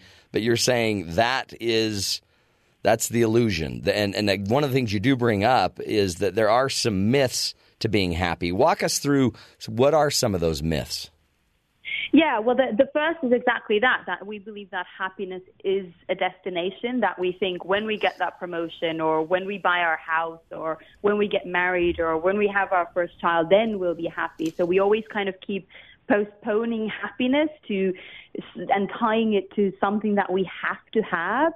When in fact, of course, when we achieve those things, we do feel proud and a sense of achievement, which of course you should do. But after a certain amount of time, your happiness level goes exactly to where it was before what happened. So that's why we need to learn to kind of realize that, well, happiness isn't actually a destination and somewhere we get to when we reach our goals and only when we reach our goals. Yes, we should have goals and we should strive for them, but we should also enjoy every step of that journey, because that's how we can really start embracing life in a more meaningful and fulfilling way. And that's when we can bring happiness into the day-to-day rather than tying it to some goal that we have to reach in whatever time frame that we've set for it. One of the other misconceptions and myths around it is that happiness is basically being happy 24 hours a day, 7 days a week, and never having any negative emotions. And that is another one that is very, very dangerous for you to believe in. And I think that's why a lot of the happiness chasing that happens in today's society actually makes us feel more guilty, because we're like, oh, well, I should be happy, but I'm not happy. Oh, I still have moments of stress. Oh, I still have moments of sadness. Oh, I must be doing something wrong. And it's not like that at all, because happiness is experiencing the full range of human emotions, both the good and the bad, but it's just about being able to deal with the bad as well. Because all the positive emotions that we have, like joy and bliss and savoring food and, everything that we do, like laughing and smiling and exercise, all of those things that boost positive emotions, of course, they're amazing things and we need them in order not only to survive, but to thrive. But it's important to remember that the negative emotions we experience, like sadness or grief or stress or anxiety or worry, all those things also play a role in our life and in shaping our happiness. Because often when we are stressed or we're feeling anxious about something, it's kind of a sign that something's wrong and we need to change something to make it better. So in a way, the negative emotions that we experience are kind of like a compass shining light on which path to take, or that we need to kind of adjust what we're doing in order to get more of the positive emotions into our life. And research has suggested that the good kind of balance is 3 positive emotions for every 1 negative emotion. Yeah. So it's trying to create that kind of happy balance in your life. And that's when you can really create a sustainable type of happiness that is fulfilling and still allows for all the human emotions in there, but has a focus on the positive ones, because those are the ones that will then help you to lift out of the negative ones as well. Well, and it seems like there's a lot of people that might be muddying the water with happiness, because, like everyone's got a formula. Try this for happiness. Try this for happiness. But really, there is no one formula to make one person happy. Yeah, that's such a brilliant point as well. It's exactly that as well, because we are all so unique, each one of us as a human being, that different things naturally make us happy. So something that might make, your best friend happy isn't going to necessarily make you happy. So it's really important to also acknowledge that, like exactly what you said there. There isn't a one-size-fits-all formula for happiness, but it's actually about you connecting to yourself in a better, more meaningful way, because that's when you start to realize, okay, well, what is it that actually gives me positive emotions? What is it that actually gives me a sense of meaning? And once you can start exploring those questions and doing a lot of connecting with your authentic self and reflecting, that's when you can start to really tap into that fulfilling type of happiness that is really true to you. So that really, there's a deep tie then to passion and happiness. And because part of passion is being authentic to you, but finding your unique contribution to the world, finding the thing that drives you kind of from the inside out. Talk about passion, and because it does seem like if there's anything we're losing in some regards in our country or in our world, is some of us we're no longer passionate about our lives. It's just kind of monotonous. Yeah, absolutely. And I totally agree with that. And I think that's, again, one of those things that we need to relearn what passion is all about. And like you say, how to really unlock it from within. And I think that tricky thing with passion is that, again, there's been quite a few myths around it. Like from, I don't know how young I was, I always remember being told, oh, well, you should, find your passion, and then you should follow your passion and, find the one thing that's basically just going to make you happy and fulfilled for the rest of your life. And I tried that route. I mean, I took that path because I basically have always had a massive love for horses. So I assumed that was that passion that I found. Yeah. And then I actually followed it. I tried a career in it. And quickly I realized actually doing that started to kill my love for it. It started to kill my passion. And then I went the other path, not thinking about passion at all and just going into the corporate world, still keeping my writing on the side because it is something that really fulfilled me. But then I felt like I had zero passion. And I, like you said, exactly like what you said, you're bored, you're unenthusiastic, you're not really sure what you're doing. And that is exactly what I went through in the corporate world. And that's when I really realized, okay, I need to rethink this. I need to try and understand passion in a better way, because there's something that we've been taught all this time that doesn't really give us the answers that we're looking for and help us to find that fulfilling type of happiness. So then I went in to do my Master's of Science in Positive Psychology, and as my research project, I decided to then research passion. And as I was researching it, I really realized and learned that living life with passion, it has nothing to do with pursuing the one thing you love, but it's actually about finding love in what you do. And again, like you said there, connecting to your authentic self, connecting to your sense of purpose, both of those things really help you to connect to yourself in a more meaningful way. And when you're connected to yourself in a more meaningful way, that's when you can really start to unlock that positive passion energy and actually take it with you wherever you go.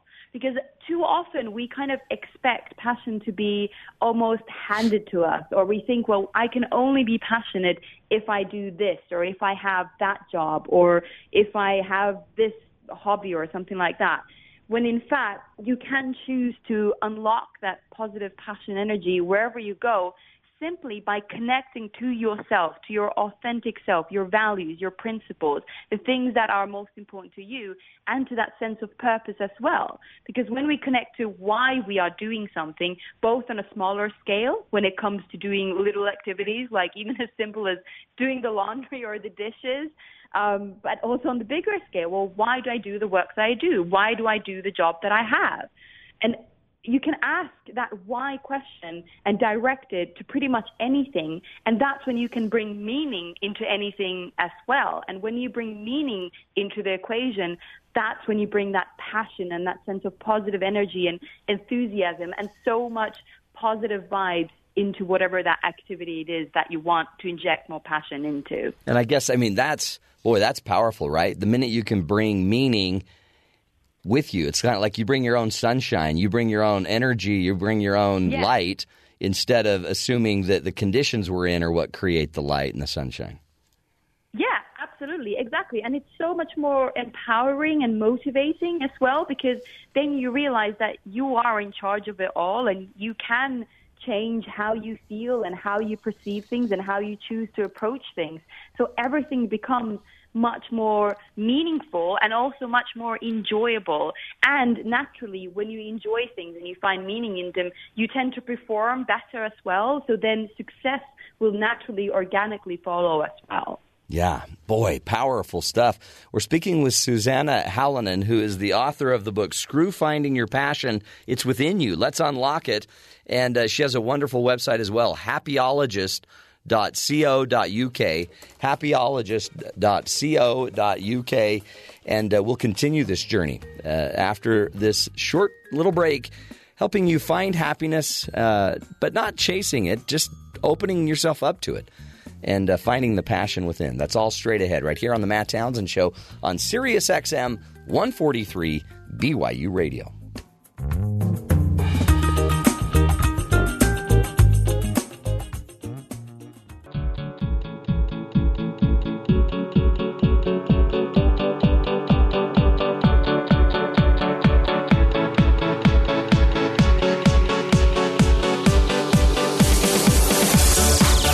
Welcome back, friends, to the Matt Townsend Show. Would you say that you are passionate about life, that you know what your passion is, you know what drives you, and you're engaged? Because those might be some simple questions, some simple ideas that you can gather from our guest that we're speaking with today. Susanna Halonen is the author of the book, Screw Finding Your Passion. It's Within You.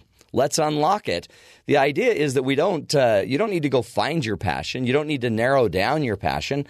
It's already inside of you. All we have to do is kind of go on a little journey inside and discern what it is that drives you. And Susanna has a website called Happyologist. And if you go to the website, happyologist.co.uk, you can find that. If you look her up, you can find out more about her there as well. And Susanna, thank you again for your time and for being with us today. Yeah, thank you so much for having me. So when you talk about passion, I always wonder if is passion something like a first world opportunity? Are people in a third world kind of life or an environment?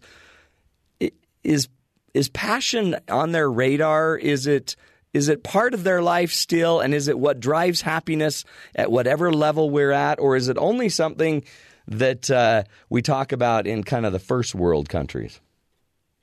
I think it's definitely spoken about more in our world, I believe, probably because we are lucky with the state of our well-being and society and infrastructure and everything that comes with it. But I do believe it still exists in the more developing world as well. But I think it has less focus and less emphasis. However, I kind of, in maybe a little bit ironically, do believe that they actually find it easier to connect with it because they have less. They almost they find it easier to appreciate what they have. Because, again, with happiness and passion, a lot of it is connected to appreciating who you are, what you have, and just basically practicing this attitude of gratitude in wherever you go and whatever you do. And I believe that actually in the developing world, it's almost they find it a little bit easier to do that because, well, they just believe that, well, we just need to get through the day. We just need to, some people, God forbid, they are looking just for food. They are just looking for water. They are just looking for the basic things that we kind of take for granted. So it's almost they have naturally a healthier perspective because for them, their focus is about survival. And if they can just focus on the survival and then appreciate their survival, anything that might happen on top of that is just a massive bonus. Whereas for us, in the more developed world, we take a lot of these basic amenities that we have for granted and then kind of try and overcomplicate a lot of the other things. Yeah. So I think we kind of overthink things a little bit and we almost need to learn to go back to basics and just focus on even just practicing that gratitude for having, running water, or being able to have a roof on top of your head, or warm food on your plate, whatever it is, because even just connecting to that in a more meaningful way helps you to have a healthier perspective towards everything in your life and towards yourself, and all of that then naturally helps this passion connection as well. That's powerful, and it really is. Every journey is so personal. Every search for happiness is so individual, and yet it can also come down to some very basic principles. You brought up in your book 5 keys of passion. The first one is to be authentic to you. And so what do you mean when you talk about, the average Joe that goes to work and is trying to make a living? How could they be more authentic to themselves? Yeah, it's a brilliant question. And it's exactly about this authenticity. You can take it wherever you go. You can have authenticity whenever you want. So it doesn't matter what you basically do on your day-to-day level. It's just about you kind of taking that introspective journey and connecting to yourself in a more meaningful way. And the question that I encourage always people to ask is just kind of start exploring, well, what are my top 3 values?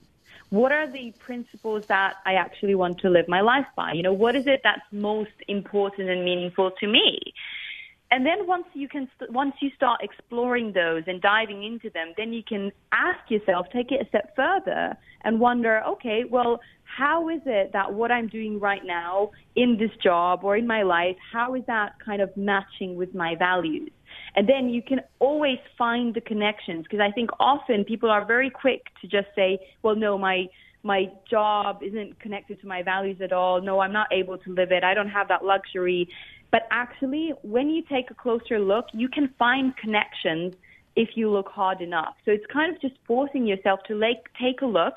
First, connect to those values that you find most important to you. And second, then think, okay, well, how am I already living these values? How can I make sure that they are in my life, in my work, as much as I can? Because when you look for those connections, they do exist. And when you can find those connections, that's again when that sense of empowerment and, of course, that positive passion energy really starts to fire up. Yeah, boy. And then, because I guess otherwise no wonder you would want to disengage from life if you spend much of your life living against your values, and not even like in an egregious way, but just simply not fulfilling what you value most. You probably feel less happiness, less passion, and disengage. You just disengage.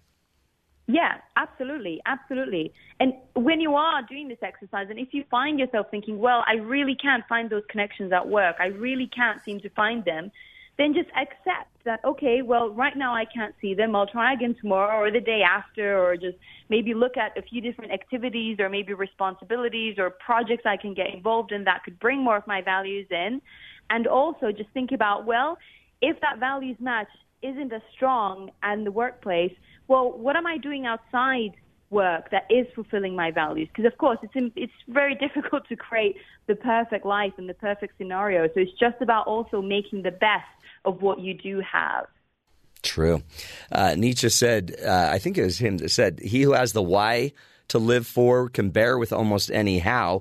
I guess part of passion is knowing your why, right? So how do we go about figuring out our why in this world? Why are we here? What can I offer? Yeah, absolutely. That's a brilliant question. And yeah, I love that quote. It is one of my favorites. And it's really amazing how we sometimes get a little bit stuck with that question, because it can be very big and daunting, thinking, wow, okay, what's my why? What's my purpose? What am I actually doing here? So I'd encourage you to actually take it a step back and just bring that why into the simplest things you do. Like when you get out of bed in the morning, okay, why am I getting out of bed today? You know, what's on my agenda, or what's my plan for the day? You make your morning cup of coffee. Okay, why am I making this cup of coffee? Oh, okay, energizes me, wakes me up. And just kind of get into a habit of asking, why am I doing this? because that's when you learn to create meaningful connections to your day-to-day, which naturally start to unlock that positive passion energy and also your sense of fulfillment. Because once you start to just bring that question of why throughout your day, gradually you can start to bring it to that bigger question. Well, okay, why do I do what I do? You know, what is my purpose here? How is it that I want to actually contribute to the world? What kind of positive impact or positive mark do I want to leave? And if you want to dive straight into that question, you can, for sure. But I also encourage you to create those meaningful connections to your day-to-day activities as well. And I think it's important not to be daunted by the idea that in order to have a why, in order to have a sense of purpose, that you should be, you know, curing cancer or abolishing poverty or solving some huge humanitarian cause. I mean, if that's what you want to do and you can, amazing, great, go for it. But it doesn't have to be that big. It can just be, well, I want to leave people better off than when I found them. I want to smile to 3 strangers every day. I want to create more positive energy. I want to inspire my children. You know, whatever it is, you can get that sense of purpose from wherever you choose to. It doesn't have to be a massive humanitarian cause. It's just about you connecting to your life and what you do in a meaningful and purposeful way, because that is really the definition of why. It's just about you understanding why you do things and then bringing that positive impact in as well. That's powerful. We've got time, I think, just for one more of your 5 passion keys. And I guess one that really is intriguing to me is the phrase you use of connect to your tribe. So it seems like part of passion should involve people. Yes. Yeah, absolutely. But I mean, and this is the thing we sometimes forget, especially in our very online social media connected world these days, that you can't replace real connections with online connections. I love the online world, and I think it's brilliant because you do find new people, you make new friends, you turn them into, you know, real life friends as well. But when you're in a room with other people, there's a totally different energy exchange that happens. And it's those people that you really need to connect with that inspire you, that empower you, that encourage you. They almost believe in you more than you believe in yourself. And, you know, they lift you up when you're down. They celebrate your successes with you. And probably you do exactly the same for them. So it's really important to try and think about, okay, who is my tribe? You know, who are those connections that really do lift me up and get that positive passion energy going, because also it's very likely that you do the same for them. And then to make sure that you are spending enough time with them, you are connecting with them as much as you can, because in the end, as humans, we are very social creatures. We not only need each other to survive, but we also need each other in order to thrive. And especially we need each other in order to help unlock that positive passion energy and really to create these meaningful connections that fulfill our life. Beautifully said. Susanna Halonen, thank you so much for your time, your energy, your insight. The name of the book is Screw Finding Your Passion. It's within you. Let's go unlock it. And a great book, a great resource. You can get it to Barnes & Noble, get it out there anywhere online. And you can go to our website, happyologist.co.uk. Happyologist. Just look for the Happyologist and you'll get right to it. Powerful insight, isn't it? The power of a tribe, the power of your connections, playing from your strength, finding your why, being authentic to you. It all leads to passion, and passion, again, leads to a happier life. That's the goal of the show, is to help you be the kind of person you want to be, elevate your game so we all can benefit, and we'll continue the journey up next, right here on The Matt Townsend Show.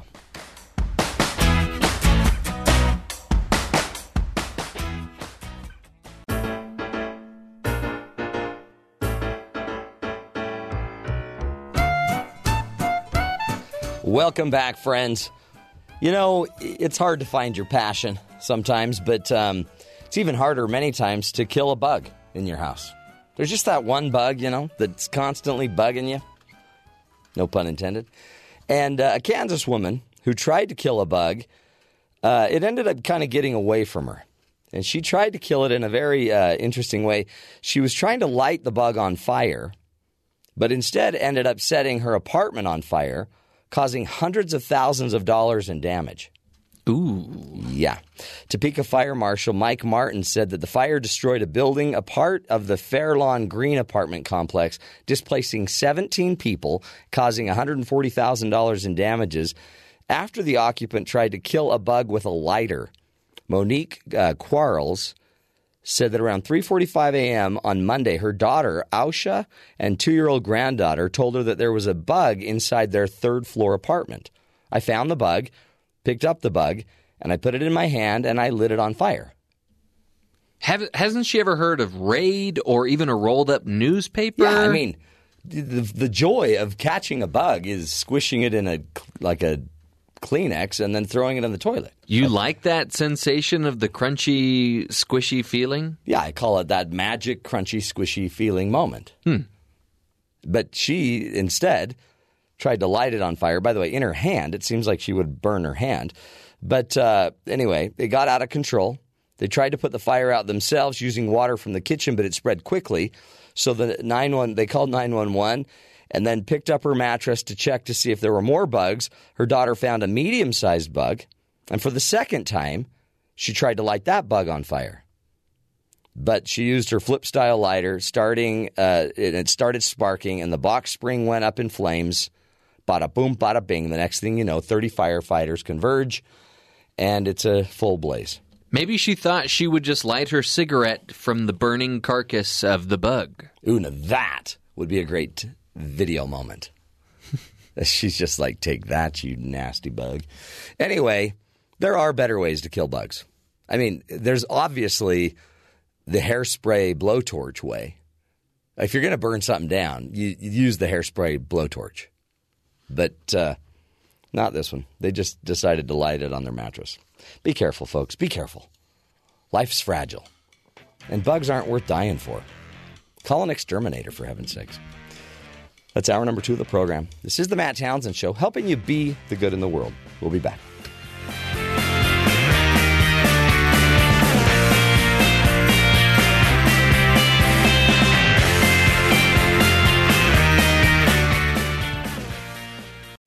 This is the Matt Townsend Show. Your guide on the side. Follow Dr. Matt on Twitter At Dr. Matt Show. Call the show at 1-855-CHAT-BYU. This is the Matt Townsend Show. Dr. Matt Townsend. Now on BYU Radio. BYU Radio. Welcome back, friends. We're wrapping up, meaning one more hour of the 3-hour Matt Townsend Show, joined, of course, by Jeffrey Simpson. He's on the keyboard. Also, Terry South will be in. He'll be doing a little, I think he's going to be playing guitar for us today. Bass. It's all about that bass, as we love to say on the show. There's so much to cover, so much to talk about. Today we'll be getting some advice from Heather Johnson, who is an adjunct faculty member here at Brigham Young University. She's going to talk to us about how to give your kids freedom. I mean, it's a scary world. We think that, a lot of things could go wrong, but you got to give your kids some freedom or they're never going to know how to grow up and be a healthy individual. So does this mean, I can make the keys to my car available to my 5-year-old? Now, no. We did just have a story about this, I think, yesterday. Yeah. Kids are stealing cars now. By the way, I borrowed my sister's car when I was 13 or 14. Okay. I used to borrow it regularly. And where did you live when this happened? In Salt Lake City. Oh. And I would just get in the car and, she'd be gone and my mom would be at work and I needed to get places. I was a very busy 13-year-old, 14-year-old. So I would just take the Honda and I'd get it back. Has the statute of limitations expired on this? Yes. Darn it. And they knew I would borrow it because one time I couldn't get the car started. Once I borrowed it and took it somewhere, I couldn't get it started at the place that I had stopped. And I think it was a manual transmission. So you had to go about 5 miles per hour everywhere you went. But what's interesting is I learned very young how to shift because my sisters would always let me shift the car when I was with them. So I learned how to drive it, and I learned all these great skills. But nowadays, these kids they're taking cars at even younger ages. than 14. I have my children. They all want to drive really young as well. And we're like, no, we're not letting you drive. So you got them the golf cart instead? No, we didn't do that. We're not that. Really? We're not that neighbor. We're not the kind that just – we don't have – everyone in our neighborhood has golf carts but us. And my kids want Vespas, and we don't have any. That's like the coffee, right? No, that's Vespa? That's just a scooter. Oh, is that Nespa? Nespa is – I think it means – isn't that Nespa? Isn't it? I don't know. Sounds like coffee. Yeah, I think that's Nescafe. Oh, okay. Yeah. Again, we're helping with a lot of vocabulary today in multiple languages. And spelling. We got a lot to cover. We'll be also not just talking with Heather about how to empower your kids, but also we've got BYU Sports Nation that'll be up. We'll be talking to them about the ins, the outs, the keys of what's going on with BYU sports. It's all about a devastating football. loss. A devastating loss last night for Jeff Simpson and Spencer Linton's team. But Spencer wasn't there. Maybe that's why we lost. Maybe that is why you lost. And by the way, a little update on Jeff's leg. It's doing a lot better. It smells less gamey, which is half the battle. Now it smells sweet like honey. It smells a little less smoky, too, because, I mentioned it felt like it was on fire. Yeah. I think it was at one point. We gave you some I gave you some honey, some Meta honey for your leg, and now you smell like a baby back rib. And, thank you for having the Gypsy Hexit before you gave it to me. Yeah, I think that really made the Is difference. It helping? Yeah. You thought it was going to be like some other cream, but it's really honey. It's medicinal level honey, so it's not like something you'd put on your toast. I think there's sugar in it. Oh, there is. Because there are little chunks of grainy... Yeah, no, it is. And there's also live spores, which apparently do something. I think I saw little parasites with sharp teeth munching around. Yeah, that's it. I guess we shouldn't disparage Meta honey. It's actually saving your leg. We were worried. As a doctor, I was worried that we were going to have to amputate. And I'm glad that we instead didn't. We just put some of the stuff on it, and now you're getting better. For some reason, I'm losing all the hair on this leg, too, but that wouldn't be related to the Meta honey, right? No. Okay. That's probably just related to the shaving. So we'll get to all that fun stuff. Plus, of course, we'll do a hero story and more headlines. We've got just lots of empty news that you didn't even know you needed to know. And it's all straight ahead. Plus, we just got a thumbs up from Jerem Jordan, which means he's in the town. He's in the house. I mean, he's ready to play. But now I haven't seen Spencer today, so we'll see if maybe Jerem's in charge. All that straight ahead. But first, let's get to the headlines with Mr. South. Terry South. A teenage passenger was taken to a hospital for mental health treatment after he opened an emergency door on an airplane minutes after it landed in San Francisco. Oh, boy. Then slid down the wing onto the tarmac, officials said. The teen traveling on Copa Airlines Flight 208 from Panama was not injured during Tuesday's incident at San Francisco Airport, and the airport spokesman said. The 17-year-old, a U.S. citizen, was traveling alone, appeared to be in emotional distress during the flight. Oh, boy. The teen's name has not been released. City police said Wednesday he was taken for treatment and will not be charged by local authorities.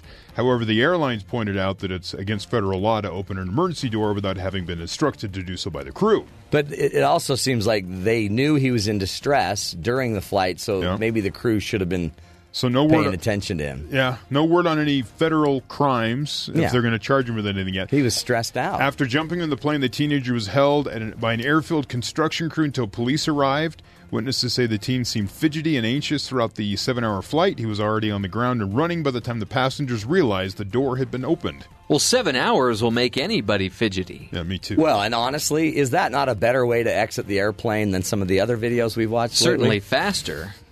There's a lot of ways to get off an airplane today, and that's a better way. Dozens of children taken to a local hospital after a chemical leak at a YMCA swimming pool in Durham, North Carolina. The leak, which occurred at approximately 3 p.m., affected 40 children ages 6 to 12, as well as 2 adults.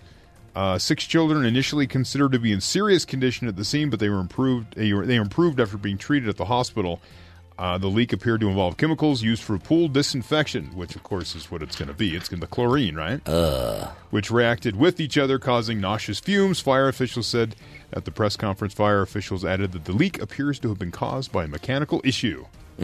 So, pools, they're fun. Pools. They bring a lot of surprises. They do.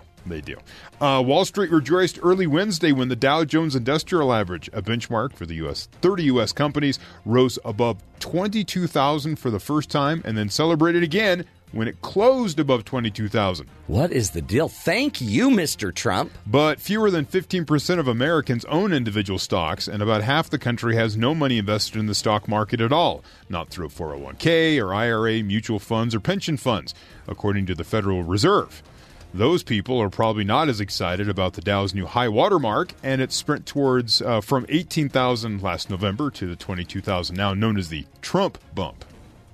The Trump bump, which is, by the way, totally different than the baby bump. It is. You got to remember that. Different bumps. The Trump bump is sustained by robust corporate earnings. Only people with assets like stocks and houses are benefiting, and that's why this recovery has been weak, says this chief international economist from the bank they talked to. So a banker's like, yeah. He goes, the New York Times reported, according to Gallup, 89% of households earning $100,000 or more have some amount invested in the stock market versus only 21% of families earning $30,000 or less. Yeah. So in other words, if you're a rich guy, it's pretty awesome. You're doing great. If you're like, the vast majority of America, you're like, the economy's still not really moving like it should be if the stock market... But, this is it's a really weird thing, right? Because I guess more people used to be invested in the stock market. Yeah.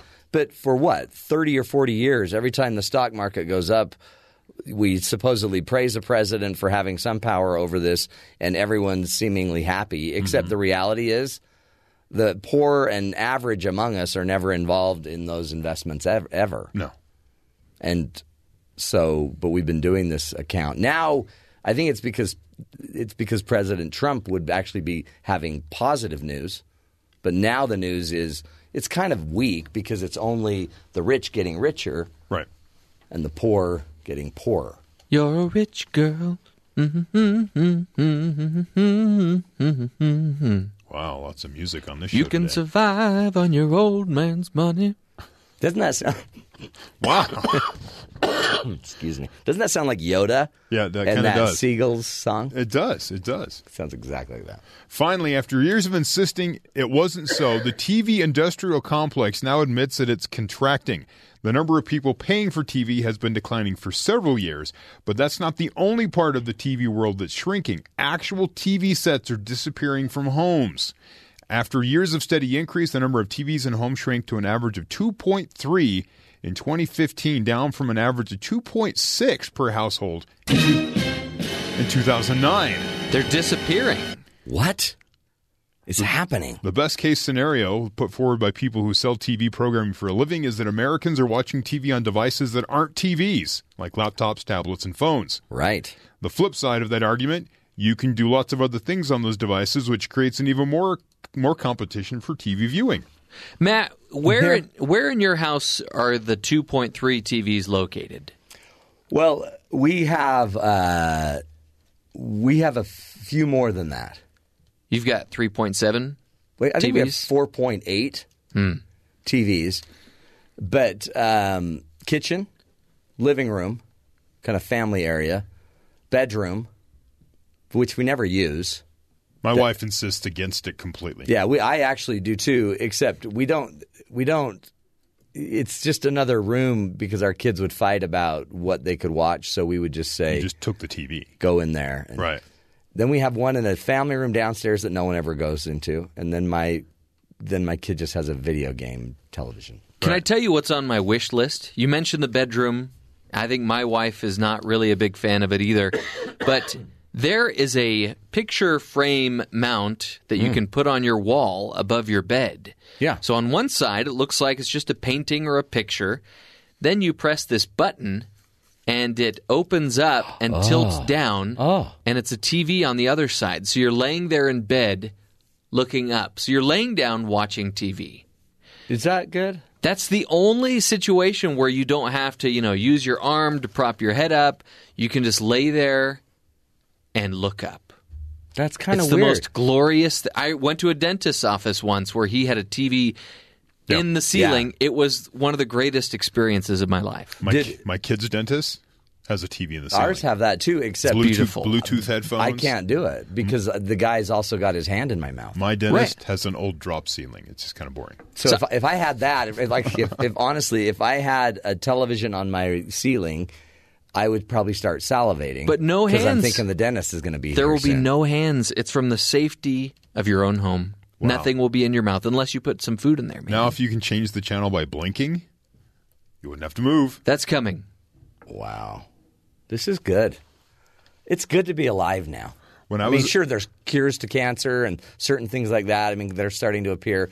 But even better, there's TV on the ceiling. When I was a kid, we had a TV in every bedroom. So it was, 4 bedrooms. So you had 4 TVs, one in the front room, one in the kitchen, and one in the shed, and they were all on cable. What was the shed TV for? Well, we had to go out and play with my dog. Okay. And so while we were out there, the rule was it was like 30 minutes of playing with the dog, which was, it's a big ask for a kid.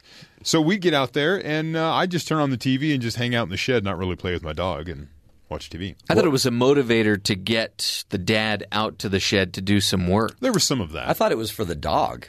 No.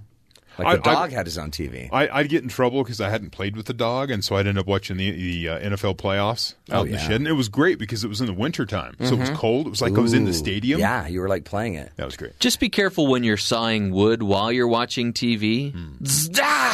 No, I remember. Well, you've got electrical problems anyway. You've got issues with electricity. I don't want to bring that up again. Or just issues in general. But you've been shocked.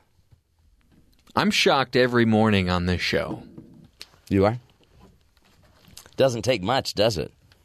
It does not take much.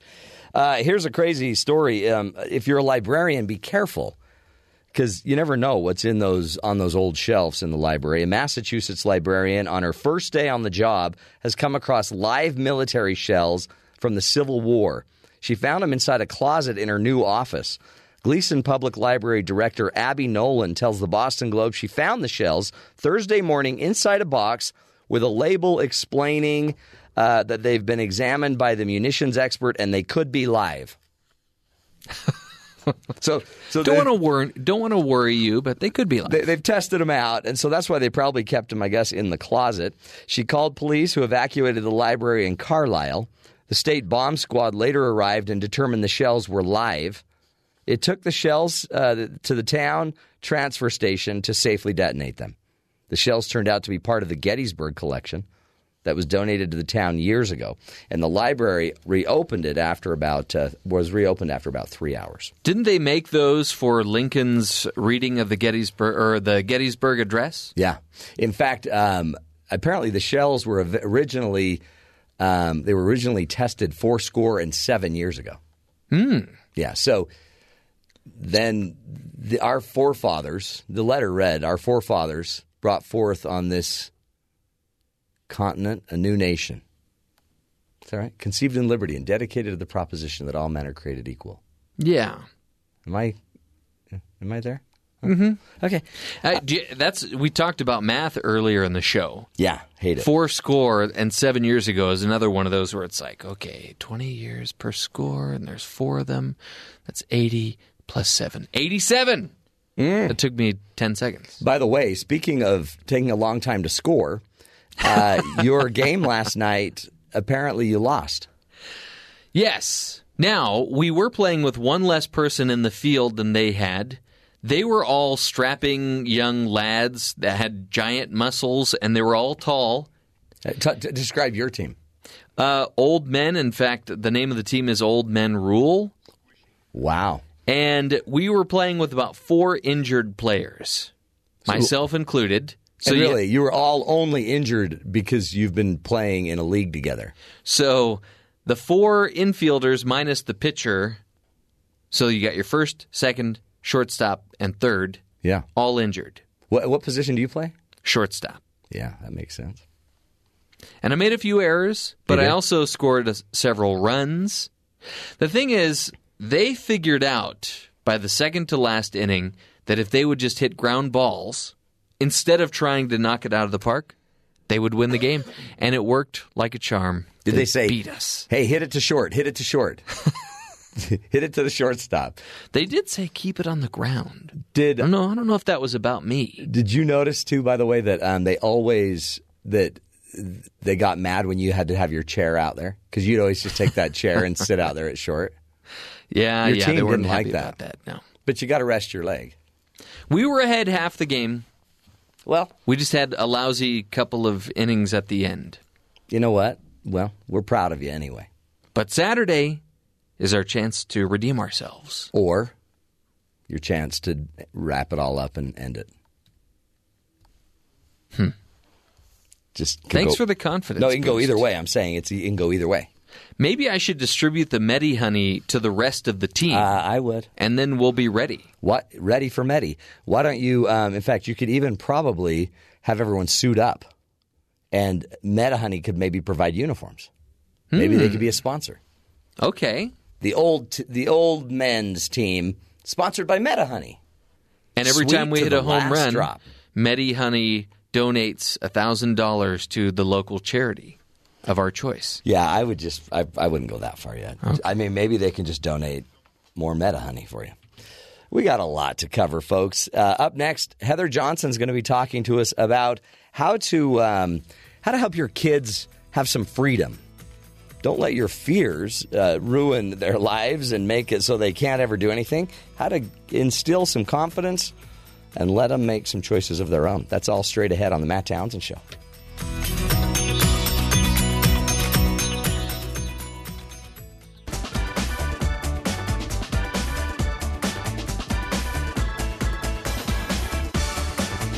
Welcome back, friends, to the Matt Townsend Show. Hey, on the phone with us is Heather Johnson. She is one of our contributors on the program and is the author of the book Family Fun Fridays. Also, you can find more information at her website, familyvolley.com. And her job basically is a professor here at Brigham Young University, and she helps families learn how to live healthier, active lives together. Heather, how are you, my friend? I'm good. It's good to be here. Good to have you. And you had a little emergency with your kid that you just had to take care of. Yeah, you guys, I appreciate the flexibility. I had the first situation ever after 6 kids where while literally walking out the door, someone got sick. The sick where you're like, yep, we're turning around. Okay, we're staying there. Here. We're staying there. No, and not even a problem. We can always accommodate that. So, Heather, it's a scary time for some parents. They listen to all these stories on the news. They think the world is so unsafe. But then it feels like we might be scaring our kids and not giving them the freedom they need to grow. It's exactly right. And now's one of those times where parents start to get really uptight, right? Because we're sending kids back to school. We're contemplating, do they walk or not? Do they take the bus or not? Can they buy their own lunch or not? All those little things where we get really worried about the dangers that we hear about and that we know exist. And so we kind of clam up a little bit. We get a little overprotective. And yet, it's the safest time in the history of humankind. It is, and that's really interesting, right? And we can touch on that kind of as we work through today, but what we have to realize is that there's a huge danger in avoiding risk, in not letting our children have an opportunity to experience life, right? We take away their freedom, and so we think, oh, the closer we keep them to us, the more we protect them, the more we supervise and keep them contained, the better they'll be. But really, there's a huge price to that, to taking away a child's freedom to explore or to solve problems. Or even to manage boredom, right? We're constantly thinking, let's entertain them so they don't get bored. Right. Well, we need to let them get bored so they can figure out what to do when they are. Well, then exactly. Then they run into, because we've covered it all, we've buffered everything, we've been the bumper of their life between them and the real world. Eventually, when they leave us, they're in for a really scary ride because they've never experienced any of this. It's true. They've never seen those things. And there's a lot of research, too, that kind of looks at what some of the troubles are. You know, kind of if we do compare and contrast, parents who are always warning their kids to be careful raise kids who won't trust their own observations or instincts. True, huh? And so you can see how that's trouble. I actually love that one because I catch myself all the time. You know, a kid will be running down the street and it's like, hey, don't run. Hey, be careful. But we actually know that kids who are constantly being told to be careful and not fall actually fall more. Really? So we can see how we set ourselves up a little bit. We know that when we don't allow our children to trust their own physical abilities, then they grow up not trusting their own bodies, what they can do, what they're capable of, what they're willing to try. So a child who isn't allowed to explore their physical capabilities won't go out and try something new because they don't trust they have a body that can handle it. Yeah. They've never tested themselves. Or they do try it and they overextend because they didn't know their limit. Right. It's exactly right. And goes the other way. Yeah. Unbelievable. Yeah. So, that's we run into lots parenting. of those things. No, go ahead. Yeah, so I was just going to say, so we kind of have to start deciding that protecting our kids too much is detrimental, because it is. And so we have to figure out where this place is where we can feel safe about our children, but also recognize that more than being supervised, and what researchers call it, they look at it as supervised exercise.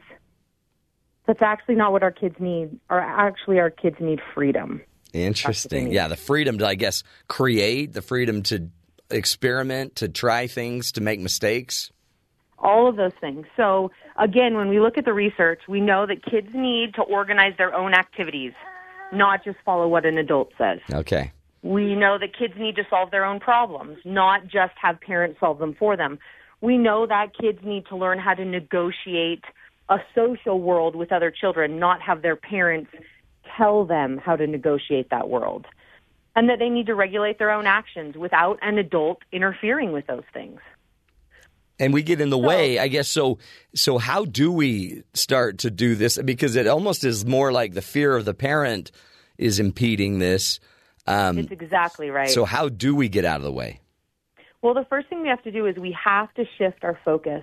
We have to decide that instead of worrying about protecting them from danger, we have this mentality where it's constantly, how can I protect my child from danger? Really, our thought process should be, how can we prepare our children for life? That's what we need to be thinking about. And that's a huge shift, right? Because danger means we're only focusing on the negative. Preparing them for life means we're focusing on the good, on the positive, on the growth, on the building. And so we have to have that mind shift first. The first thing we have to do. Yeah, and once and that shift, I guess it's it might, that shift seems hard for some because there's such a level of I gotta trust. Right, and we have to trust them, but we have to realize that by preparing them, it actually frees us up as parents. Because when we worry about protecting them from danger, we're constantly worried about, can they handle it? Do they know what to do? Well, what if it approaches them? And that's our concern. But when we protect them for life, prepare them, we now should be able to rest assured that we've given them the tools they need, the practice that they need, the understanding that they need in order to handle a danger should it arise, or even the tools to avoid the danger in the first place. Yeah. That comes through preparing them to live. And so we actually will be able to worry less and feel much more free as parents when we know we've prepared them. So we want to make that mental shift. It's not about what's scary, let's protect them from it. It's about how do I prepare my child to live, to face what days bring and weeks bring and adulthood brings. And it seems like that, in a way, it should be kind of easy to do because life is bringing stuff every day. So you've already got all the content. You just need to kind of guide them through it. Right. And really, this starts to come down to us as parents, where we have to decide we're willing to put in the energy and effort it takes to teach them on the front end. Because we think, well, it's a lot harder. I'm going to keep you home. I'm going to protect you. I'm not going to let you see what's out there. But it's actually a lot easier to send them out and teach them if we're willing to put forth the effort. And we put it forth at the beginning so that we have a whole life where they govern themselves. Or else we can have to govern them till they're 40 still in our basement like we always joke. Yeah, right. Heaven forbid. Let's not let that happen. Okay. True. And we're trying not to do that. That's right. So we're going to prepare them to live and I guess see every day, every activity, every experience not as captive, keeping them captive, but instead helping them safely go out and start to experience the world. Right, and we're going to do that when they're very young. We're going to start right away because they need it that young. Once we start to do that, we're going to, again, put something else into place where we're going to stop worrying so much about unlikely dangers. Now, I know this is a sensitive issue, and as a parent, I feel it. I know neighbors, mothers I associate with all feel it. But when we look at studies, and in fact, I read a really recent study where parents were polled on the biggest fear for their children. The number one fear was that their kids wouldn't live up to their potential. Huh. Now, we can't do a lot with that one, right? That's a little out of our league with what we're talking about. But the second, which came in very close to that first, parents' biggest fear is that a stranger would attack or kidnap one of their children. Oh, wow. Now, that's the biggest fear. It's one we all have. But when we then go a little further with research, there's a very, very low likelihood that anyone will ever face this danger. In fact, my kids, our 6, are much more likely to get injured in a car accident when I'm driving them to school than to be abducted or to be attacked by a stranger. And yet you're more confident when you're driving them to school that nothing will happen. Right. Right, and yet I'm putting all my focus on that type of thing instead of recognizing, I'm putting it all on the danger, and I'm not letting them walk, and I'm not letting them explore, and I'm not letting them play out front. It must be in the back. When really that shouldn't be where the emphasis is placed. So we have to stop worrying about those things that are so unlikely. It doesn't mean we don't prepare them. We teach them, we prepare them, but the stress will do us no good that way. That's right. So one of the greatest ways to combat this biggest fear for parents is to stop teaching stranger danger. We've heard this for years, right? It's something, I have to be careful not to say to our kids. I'm sure that vocabulary has run through your mind at least. We've heard it for years and years. Instead of teaching them to be afraid of strangers, we need to teach them how to recognize adults that are good, that are trustworthy. So the way we would break this down is my focus should be on teaching our children really appropriate ways for adults to interact with kids. That should be what we're teaching our children, so that they can recognize when someone's behavior is unusual or inappropriate towards them or around them. Boy, that's good, because then they're not. It's not out of fear. They know what to do. If there's a problem, things get weird, go find the healthy, strong adult. It's exactly, they know what to expect. And, as silly as this will sound, and it dates me, but I had a friend in elementary school. We were in 4th grade, and I'll never forget, her grandma taught her about stranger danger and said, anyone with a tattoo is bad. Anybody. Across the board, anybody. And it's kind of that mentality where we teach our kids that it's an appearance that tells us that maybe there's a danger or a concern, which isn't true. That's not, we can't go by that. It's just like when you go to eat an apple and it looks beautiful on the outside, so you choose it, but when you open it up, it has worms.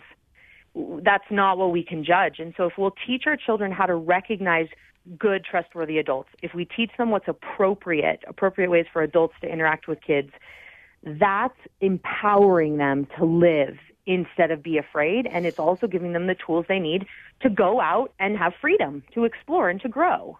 So it's a big shift. That's a change from what we've heard for so many years. So true, isn't it?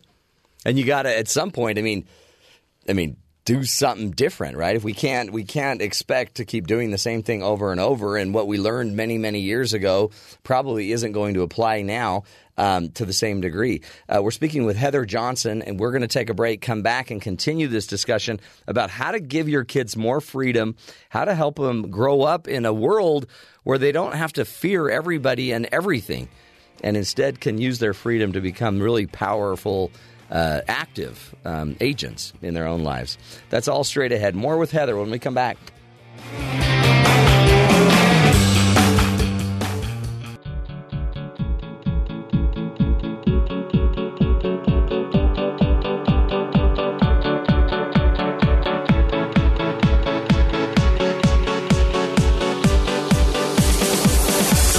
Welcome back, friends. On the phone with us is Heather Ann Johnson. She's a professor here at Brigham Young University and works with families to help them create family activities that draw and grow a closer family, a more tight-knit, healthy family unit.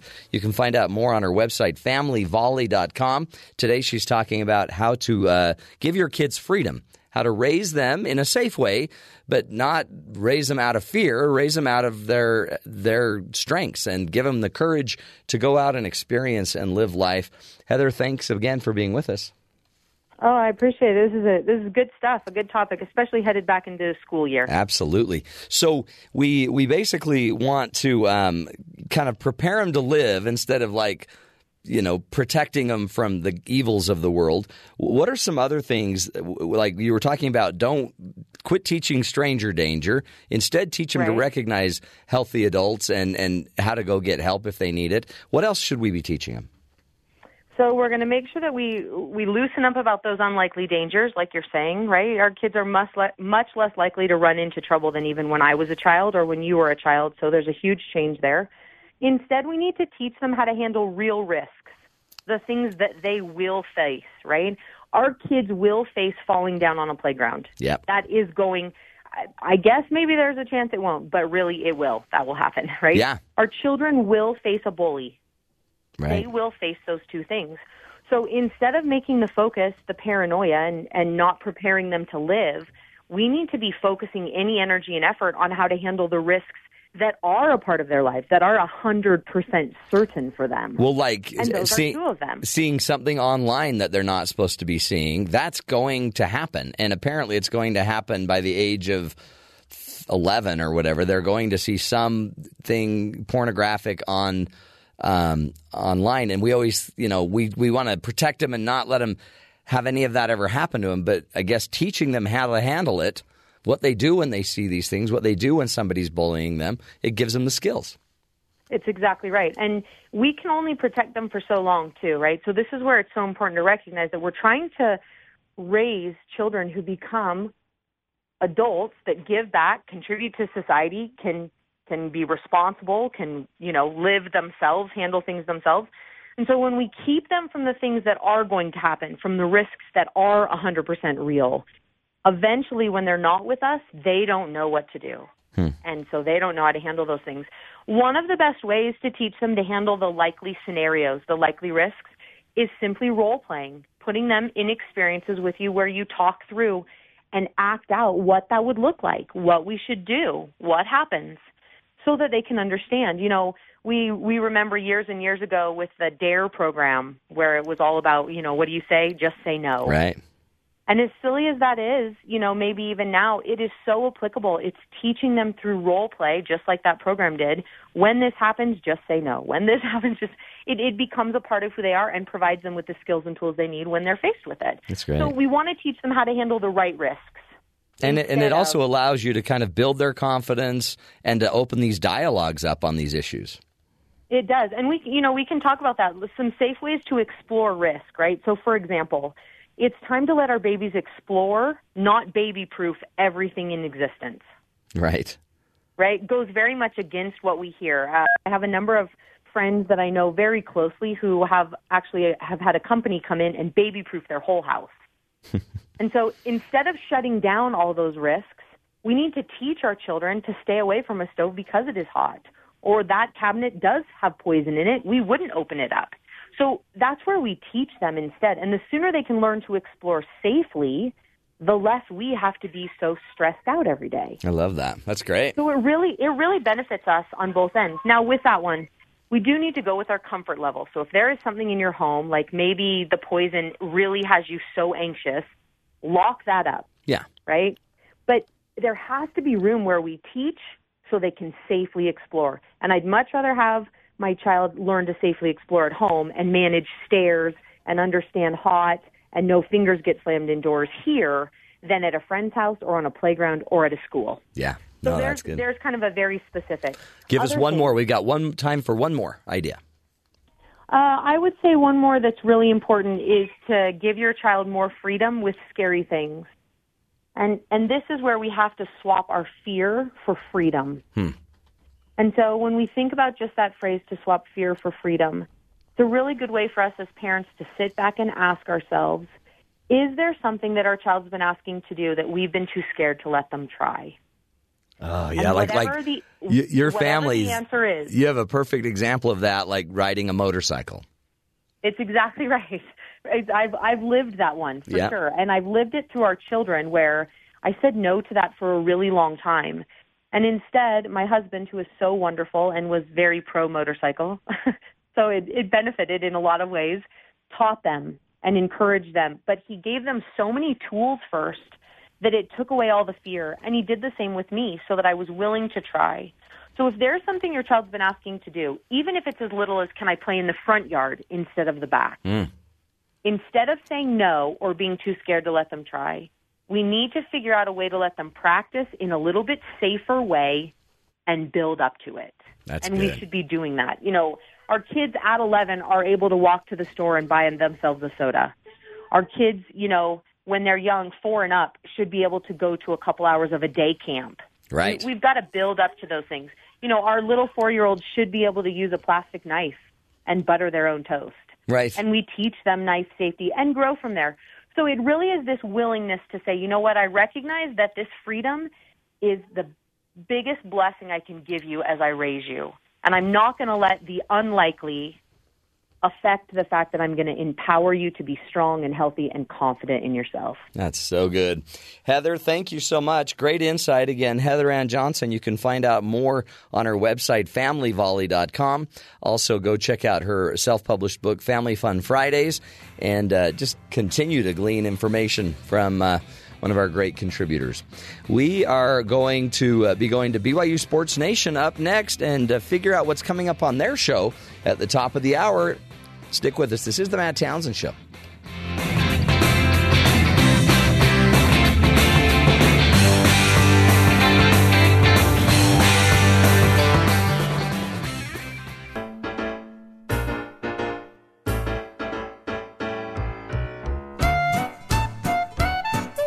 Welcome back, friends. You know, that's the music, and, you know, every time we hear that music, we know it's time to get down there to our good buddies at BYU Sports Nation and celebrate with them, Spencer and Jerem. Hello, gentlemen. Talky, talky, talky, talk. Ooh, is that, I didn't know that those are the words to the song. I did not know the... Now we can hear you. Oh, can you hear us now? Yeah. Hi. Hi, how you doing? Good. How you guys doing? You guys having a good day? Yeah, we're good. Just thought we'd start it off with some South Pacific throwback. That's nice. I like it. Hey, by the way, I just wanted you guys to know we're celebrating Watermelon Day. Does that matter to you at all? Are you into watermelon? 100%. Oh, yes. Yeah. I love it. When you guys eat watermelon, is it the water or the melon you really like most? It's the melon. I agree. I don't know how else to answer that question. Well, it's part of the melon. The water is part of the melon. Yeah, I understand that. Do you guys like seedless watermelon, or do you like to have to contend? Seedless.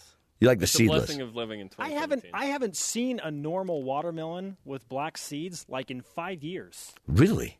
And no, the only thing they offer at my local grocery store are seedless watermelons. What? Like, I can't buy anything but that. So what do you spit? Sunflower seeds. Yeah, sunflower seeds. That's a good way to... Dill flavored. Oh, now you're talking. Now you're talking. Hey, here's a question for you guys. Well, first of all, Spence, I don't know if you know, but your team lost last night because you weren't there. My team lost too. Oh, did yours? Okay, see? So are we playing each other? Everyone's losers. 8:15 a.m. Saturday? Yes, we are. Are you really? On which field? We're playing each other. Number 2? We're playing each other. Yeah. Field 2? Oh, my goodness. We're in the same division. This is going to be great. What we ought to do is send Palakiko with a microphone, and we could maybe get some great audio from the game. Was he the guy beatboxing in the hallway? No, he's usually the guy, he sings at the top of his lungs. Same guy. Yeah. You'd need to bring a sensor along, though, too, if, you got to watch out for Jerem. Well, yeah, but Jerem is, maybe you could actually help Jeff off the field with his chair, because a lot of times he takes a little chair out there to shortstop and just has to sit down on it.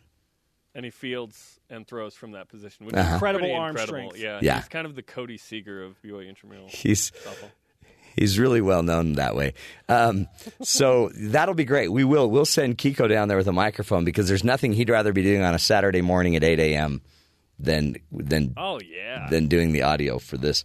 By the way, guys, it just drives me crazy. Mayweather apparently is going to earn $300 million in 36 minutes or less with one fight. Linton-like numbers.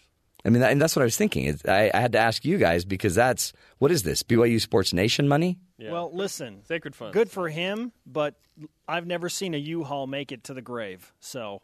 Oh, wow. That's a great point. That was deep. That is a great point. But I bet he'll own his own. He won't even. I mean, he won't First need a he'll pay U-Haul. the IRS. He's got Then he'll pay his tithing.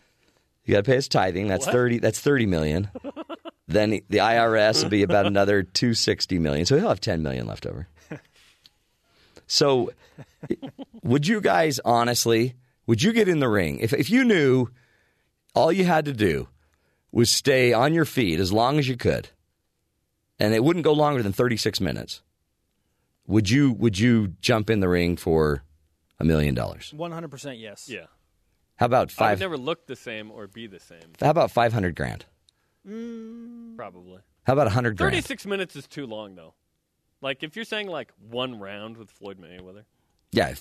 I'm still nervous about if you've got to train to go 12 rounds with Floyd Mayweather, it has to be at least $1 million for me. Oh, really? Set up the At posterity. least. Yeah. It probably needs to be 10 or more. Oh. $1 million go a long way. I mean, don't you think, really, though, you'd probably be out in 2 punches? Oh, one punch. Yeah. One punch, I'm gone. See ya. I mean, so really what you're saying is for a concussion, you'll be paid $1 million. What's the cost of a concussion? I mean, yeah, really, what's it worth to What's you? the cost of potential death? You can learn some No, things. that's You can legit. dance around him, too. You don't have to engage him in the ring. Yeah, but He can come after you, great, whatever. But, like, you can... You could just scream and run, though, right? Oh, that's happening regardless. Oh, yeah. Okay, I'd pay to see this. And then I turn it into a wrestling situation. There you go, yeah. You just want to hang on him, wouldn't you? You'd get him close and then just get him in the grasp and then just hang on him. Okay, so what's on your show today, gentlemen? Let's start with this. BYU has a defensive lineman who sat out last year. He had to sit out because of team rules, but he's back and better than ever. His name is Sione Takitaki. He's getting national attention, articles in Fox Sports, ESPN, the Associated Press. What he says he wants to do this year that very few have done in the last decade. Wow. What? I guess we'll find out. Plus, Jamal Williams, live from Green Bay Packers camp. That'll be awesome. That's cool. And Butch Powell, BYU's smiling, laughing linebacker. Butch Powell. And my 10 and 10 on the wide receivers, the top 10 receivers BYU will face in 2017. I asked Butch which teammate he likes to hit the most, Mm-hmm. and without hesitating, he gave me a very interesting answer. Quarterbacks. You're going to want to hear that. Oh. It's coming up. Everybody wants to hit a quarterback. Anything else? Did we mention Jamal Williams, Jerem? I did. I think you did. That's from... Well, he's worth 2 mentions, right? He is worth 2 minutes. This Jay Swag Daddy, baby. Yeah, what did the offensive coordinator in Green Bay say about Jamal Williams? Oh, how cool. And what did Tom Homo, what is he going to continue to do next year? Oh. Our athletic director. Did he just sign a new agreement? With something. That's all straight ahead, boys. Good luck to you. We love them. Spencer and Jerem are their names, and BYU Sports Nation is their game. You're not going to want to miss it. And remember, there are 2 people that will be going head-to-head in intramural sports on Saturday. That's so exciting. And Jeff will be there. And I think Jerem's team has a bunch of old men, too. Really? I don't know that I would – I don't know that that's what I'd call them. Is that offensive? As one who is an older gentleman, I mean, middle age. See, you just said older gentleman. How about we say older gentlemen? Yes. I'd like to say men in their subprime. Like it's men of a certain age. I like to just think of myself more as a stud. That's there's nothing offensive about men of a certain age. It's the most vague description you could give. You're a man and you have a certain age. But why would we make it about our age? Seems like we ought to just make it men of a certain caliber. Well, we're all judged by our age. It's all good. It's all good. It's all about the number. It's always about the number. Hey, so a 926-pound mako shark was caught off the New Jersey coast. By the way, I think it's mako. I used to think it was a mako shark, but I've been watching Shark Week, and they keep calling it mako because they love macadamia nuts. Maybe that's it. Yeah, macadamia nut shark the shark was caught off the coast of New Jersey, but it won't be recognized as a state record because more than one angler helped catch it. The 12-foot long shark was caught Saturday about 100 miles offshore, and it beats the last shark, which was an 880-pound tiger shark caught in 1988.